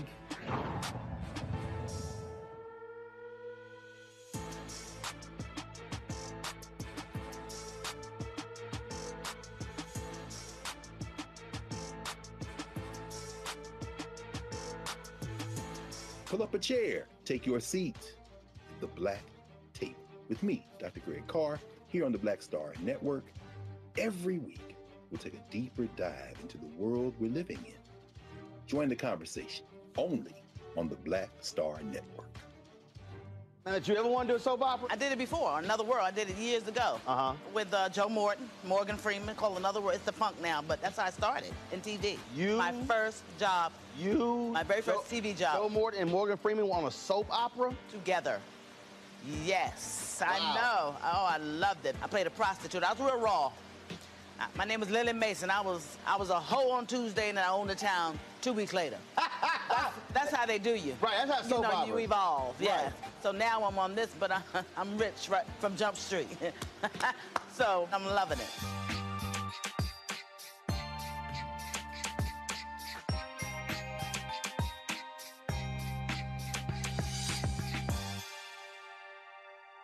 I'm Bill Duke. This is Diala Riddle, and you're watching Roland Martin, Unfiltered. Stay woke.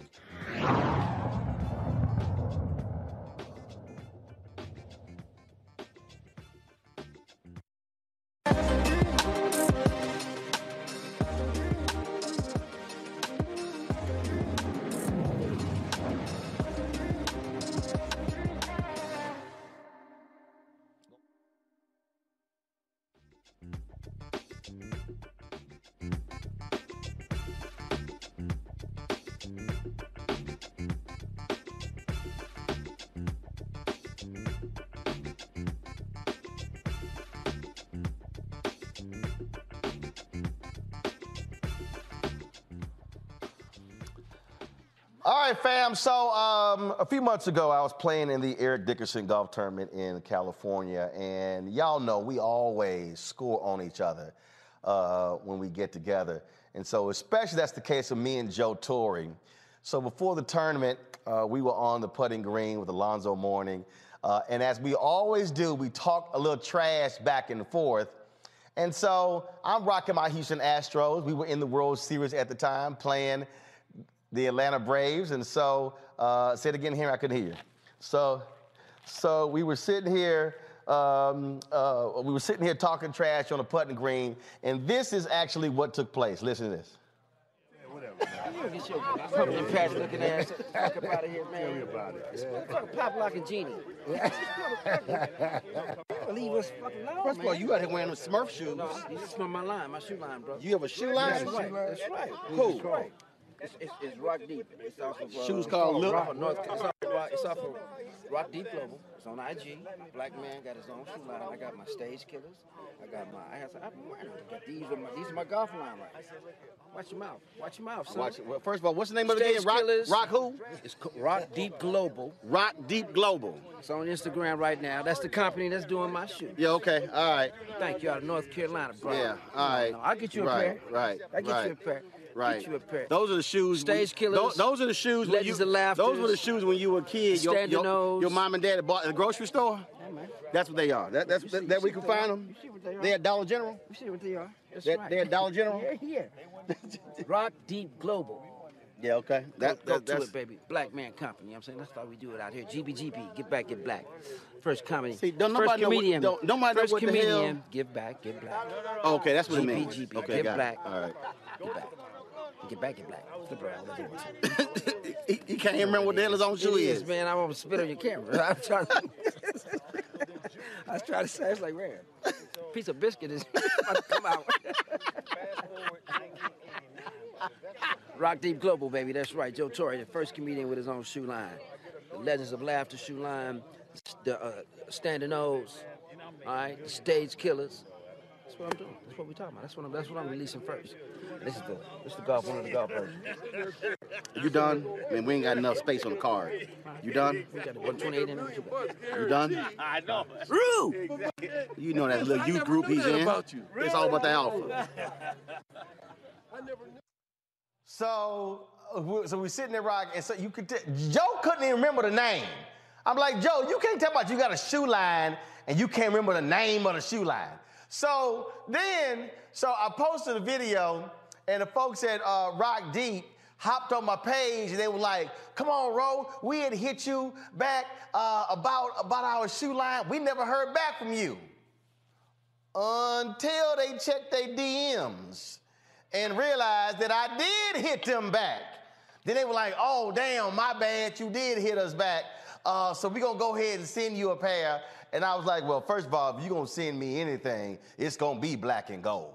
And so that's what, I know, Mario, you can't wear these. So I know your two little brothers there, Joe Torre and Alonzo Mourning, they were there in the video there.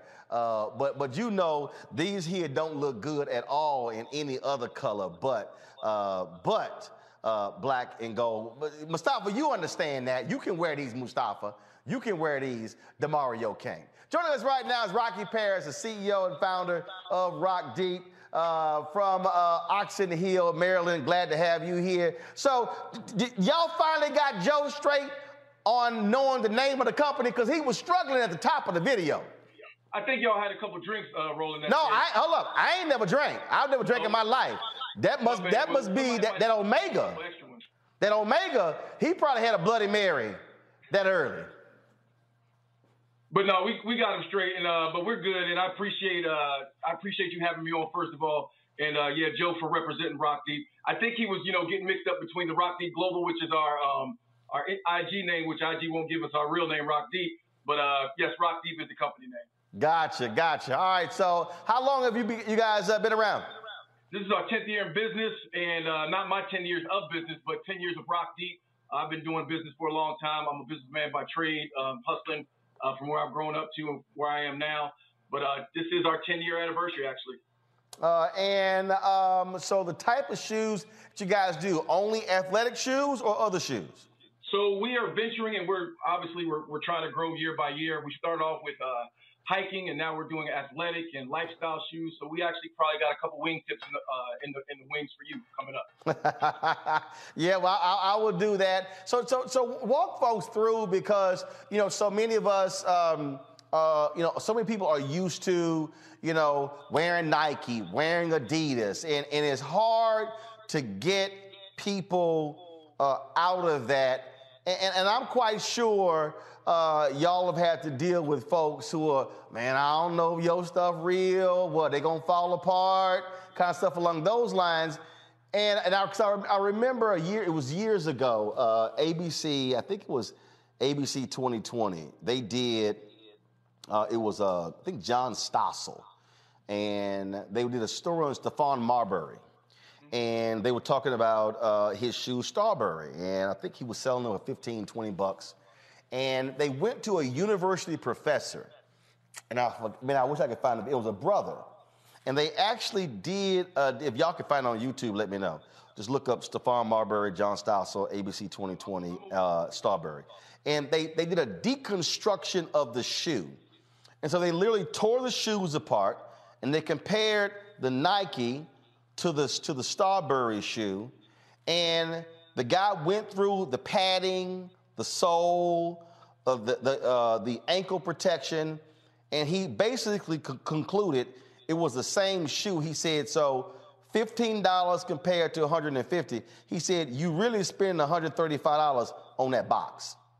Correct. Well, for the name, but I disagree because it wasn't really apples to apples because you can't really put a Jordan Air, even though 30 years ago, they're still using that technology as if it's brand new today. They're still selling you a $15 technology for about $300.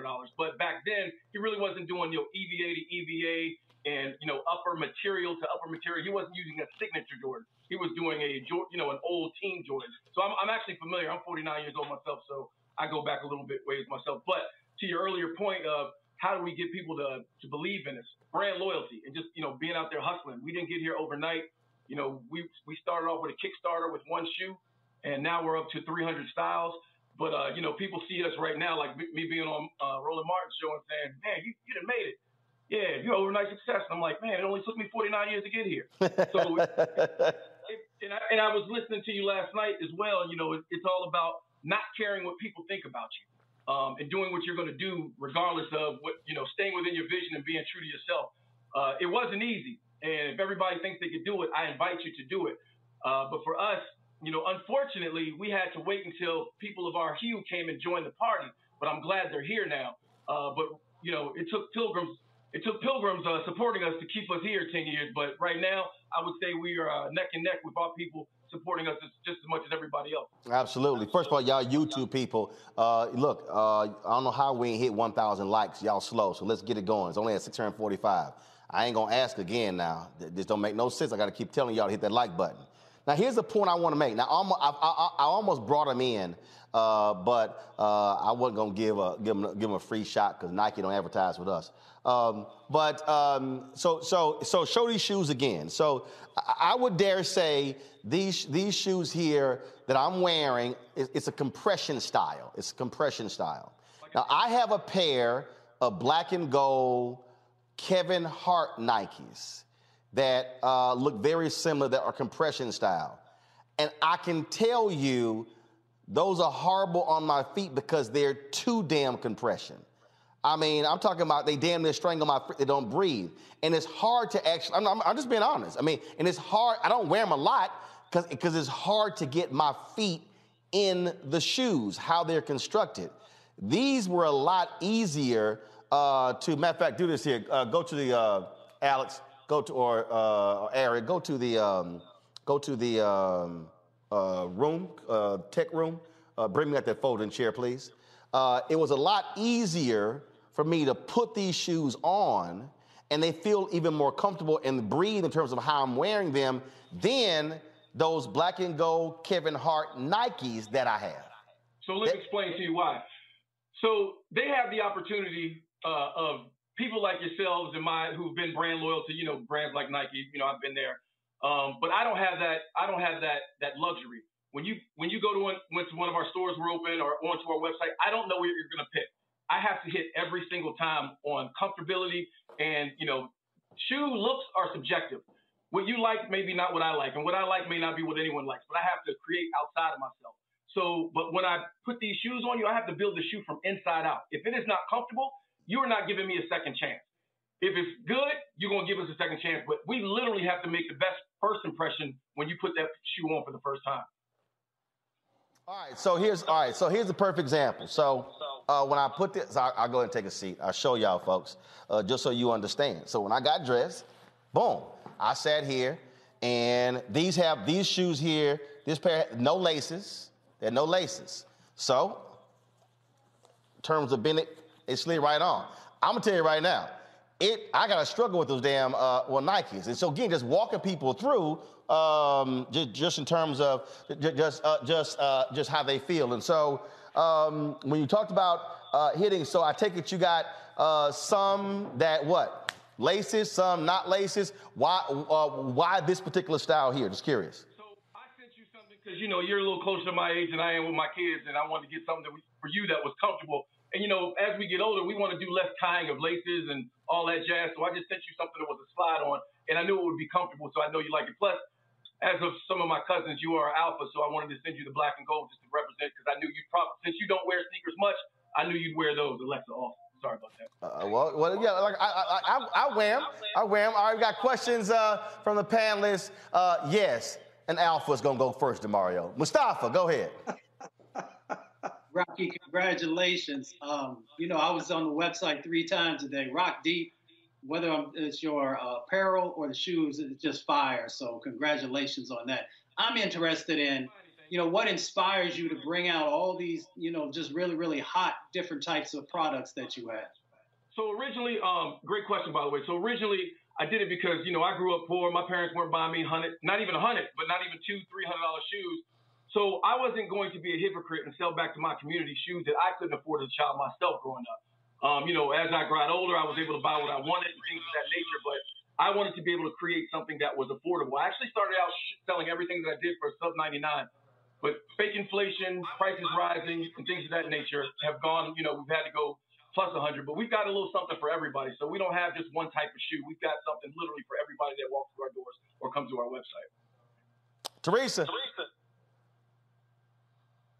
Well, congratulations. As a fellow entrepreneur myself, I know what it takes to get to this point. I am actually on the website right now. Roland, I'm glad you actually did that example. My dad is also up there in age.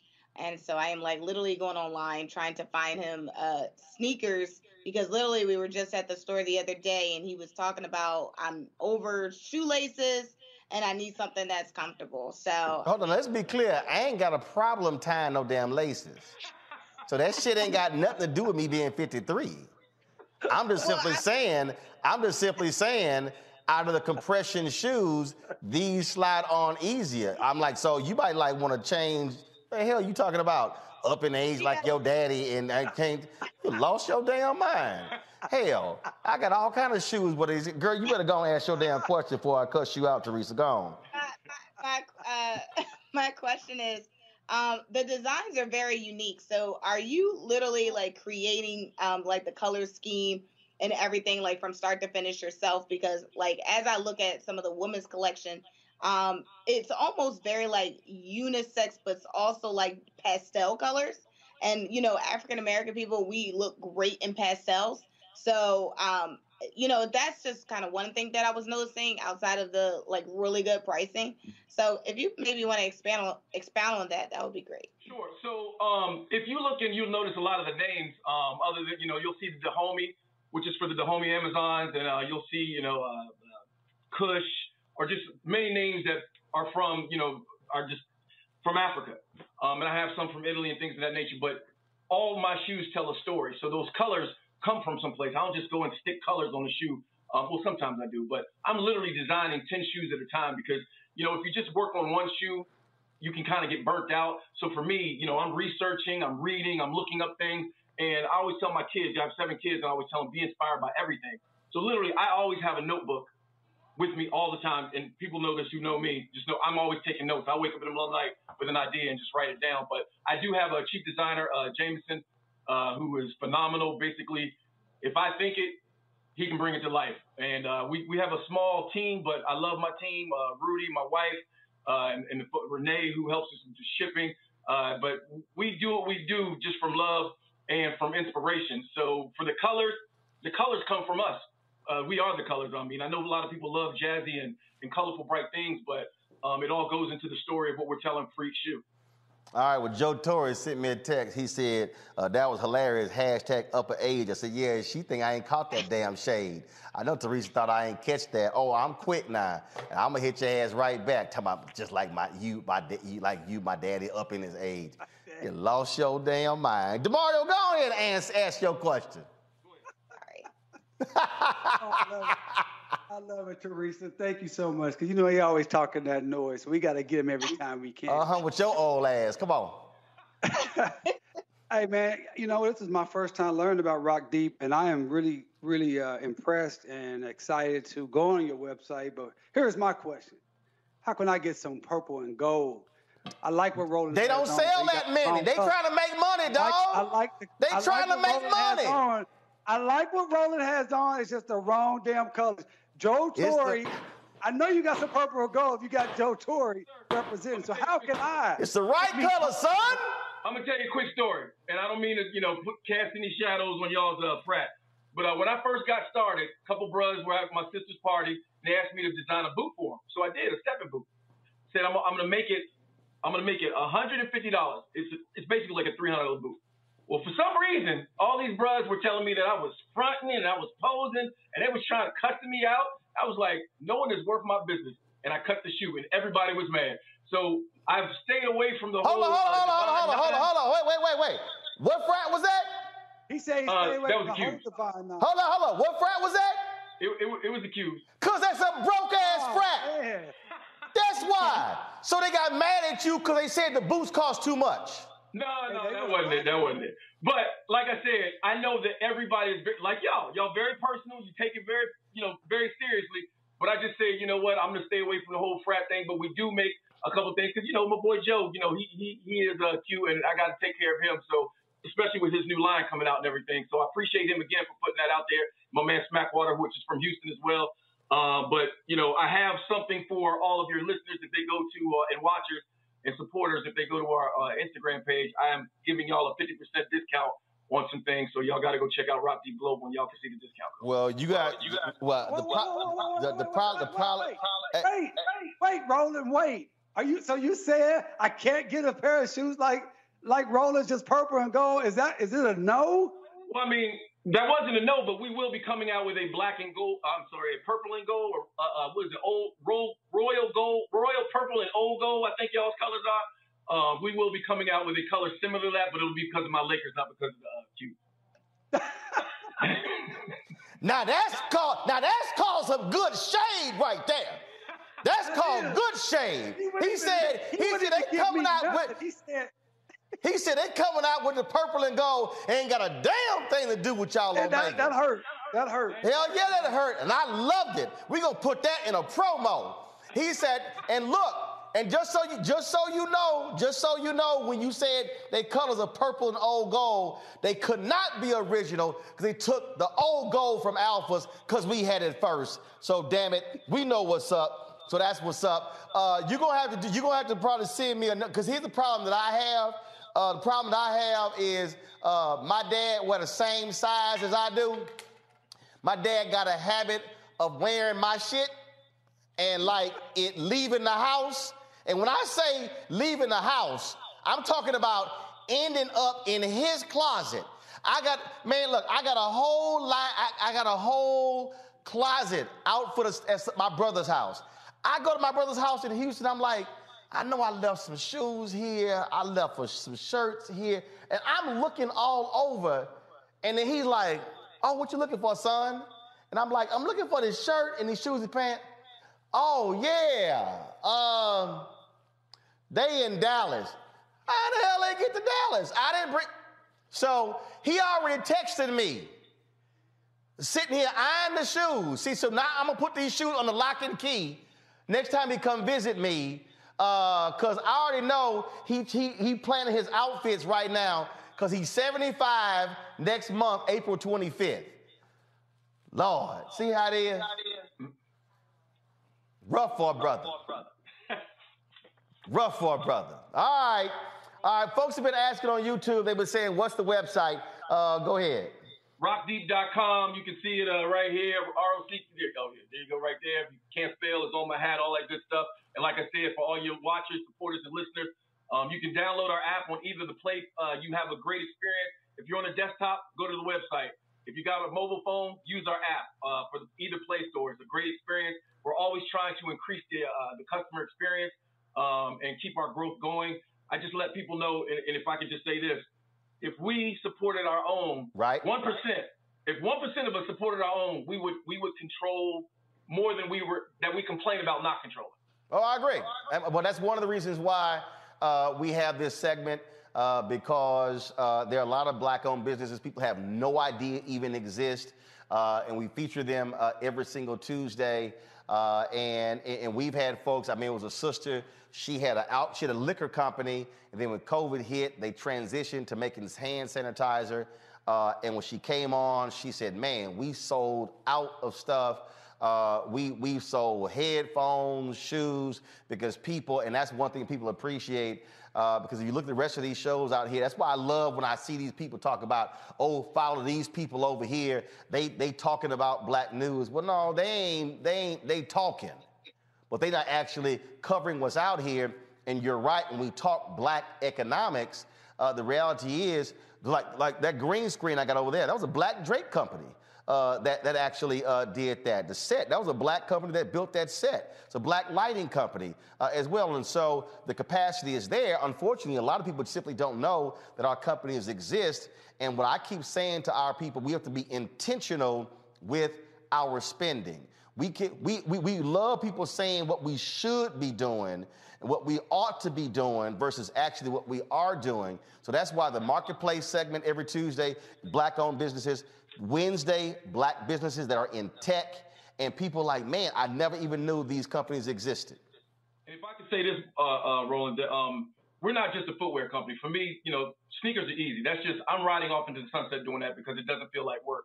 But for us, we're taking this money and we're actually putting it back, and not just saying that we're putting it back into our community. We're actually going to be building apparel companies and eventually footwear companies in America in underserved communities so that we don't have to complain about others and the man for not providing us jobs or doing things for us. Let's provide for each other and do for each other. And that way we don't have to worry about, because someone will share everything about the slap all day long, but they won't share something about Rock Deep or their friend who just started a business.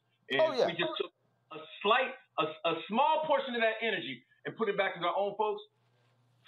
things would be much different than they are. Oh, absolutely. That's why it's a whole lot of those trolls and haters. It's amazing how quiet they've been in the last 24 hours after I brought that HBCU student on from North Carolina A&T last night who had a paid internship at Black News Channel.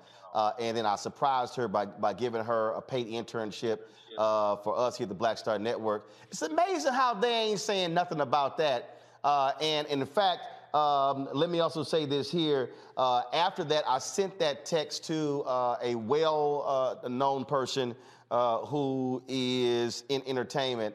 And this person is going to fund the other 3 internships of those HBCU students. And so I'm trying to get their names as we speak from the folks at Black News Channel. But again, and in fact, when I was texting this individual, I said, you only can do that when you own. Yes. And to your point, if those out there who have, because everybody's not going to get into tech, everybody's not going to get into, nursing or something. But those of you who don't understand that you can be everything you want, not just anything you want. I tell my kids that all the time. If you want to be mentored and you want to email us at staff@rockdeep.com and set up a Zoom meeting and just find out the ways, because we're always trying to keep stuff to ourselves. I'll shout out every other black footwear company in the world. Why? Because we can all eat. The table is big enough for all of us. There you so go. We're all trying to hold on to our own thing. If I feel like I can't mention Saya Collective or Kai or whatever, that means I'm insecure about what I'm being able to provide. And I ain't worried about everybody else. I'm just trying to put as many people on as possible. Well, the phrase that you just used is the one that I use all the time to my brothers and sisters who are in black-owned media. It's enough for all of us to eat. It's enough, because here's the deal. Disney can't eat all of the advertising money. Comcast can't. It's enough for us to eat, but if we're willing to also fight for it. Now, when you say it's a 50% discount, is there a code they have to use? Yeah. If they go right now to the Rock Deep Global IG page, there's a rolling. I'm not going to say it all because I want them to go, let's get all your followers to follow us too, because I want all my followers to follow you. But if they go there, they'll see 3 different discount codes that they can use on 3 different collections. And, they'll have a site-wide discount that I also gave out as well. All right, now we'll do that. Well, I see your 42,000 followers. So I see that was cute how you tried that. It was like, yeah, we're gonna see why all your people come over here. Full well, I got 644,000. I see what you tried to do right there. See, y'all think a brother 53 is slow. No, I ain't slow. I appreciate it. Again, congratulations. And again, I need everybody to understand. Y'all know I don't front. I don't lie. If these shoes would not be comfortable, I would not be saying they comfortable. That's why I pulled them on and I put them on and pulled them off live on the air. Because when I put them on today, before I came to the show the first time, I was like, damn, these went on real smooth. And so I wanted to show y'all that. And yes, they look great. And of course, the colors are most important. And so sorry, DeMario. I know he already got off, but he gonna have to suck it up. No purple and gold. So yeah, I'm gonna have to go get the other black and gold because my dad is already tripping. He gonna text me saying I'll get a locksmith for your stuff. No, he gonna have to stay in Dallas trying to take my stuff.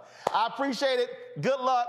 And again, folks, go to the Rock Deep Global Instagram page, and you'll actually see the code right there for y'all to get that 50% off of the shoes. I appreciate it, man. Thanks a lot. Thank you. Appreciate you. All right, then. And check that DM next time. Yo, he gonna say, bro, man, he gonna try to go, man, we hit you up, you ain't respond. Then he went, oh, damn, I did. So my bad. I see you did respond. Yeah, we kind of missed that. Simone, I'm putting it on her, but it was on me. I take it on the chin. All right. I appreciate it. Take care. Appreciate you. All right, then, folks. That is it for us. Mustafa, Teresa, DeMario, I appreciate it. I think y'all always hanging out with us. And Teresa, don't be trying to sit and slide no shade in there talking about I'm like your daddy. First of all, how old is your daddy? See, if I answer that... Teresa, how old is your daddy? He'll be turning 80. How the hell you gonna put me and your daddy in the same damn category? My daddy turns 75 next month. You know, you done lost your damn mind. I'm sitting here thinking, Teresa, girl, oh, Teresa, just go ahead and click, just click off. Right. Just go ahead and click off. Y'all don't see Teresa for a few weeks on the show. Y'all know she in the Roland Martin Unfiltered doghouse. Lost her damn mind. Her daddy 80. Mustafa, what the hell was she? Mustafa, really? What is wrong with Teresa? I know Teresa gone. I'm going to call her when I get in the car. Lost her mind. I beat that her aunt. Man, y'all, look, I don't think I cussed one. If I cussed one time today, I think I cussed one time. Yeah, I did cuss. Well, I was in context when the N-word and coon, but I ain't really cuss. Teresa about to make me cuss. Gonna put me in the same category. Her daddy 80 years old. Her daddy older than my daddy. Yo, my daddy's 74. He gonna be 75 on April 25th. The hell is wrong with her? Hey, YouTube, y'all tripping. We got 937 likes, 63 short of 1,000. Can y'all hurry up? Okay, I'm about to sit and tell people how to give. Y'all better hit 1,000 likes before we log off, okay? It's been 2,000 of y'all on here. Why y'all got a brother begging for some damn likes, okay? Listen, if y'all want to support us, Mustafa, thanks a bunch. Download the Black Star Network app, y'all. Apple phone, Android phone, Apple TV, Android TV, Roku, Amazon Fire, Xbox One, Samsung Smart TV. Y'all, I was on the phone today. We are preparing, and this is why giving is important. We are preparing our 24-hour streaming channel.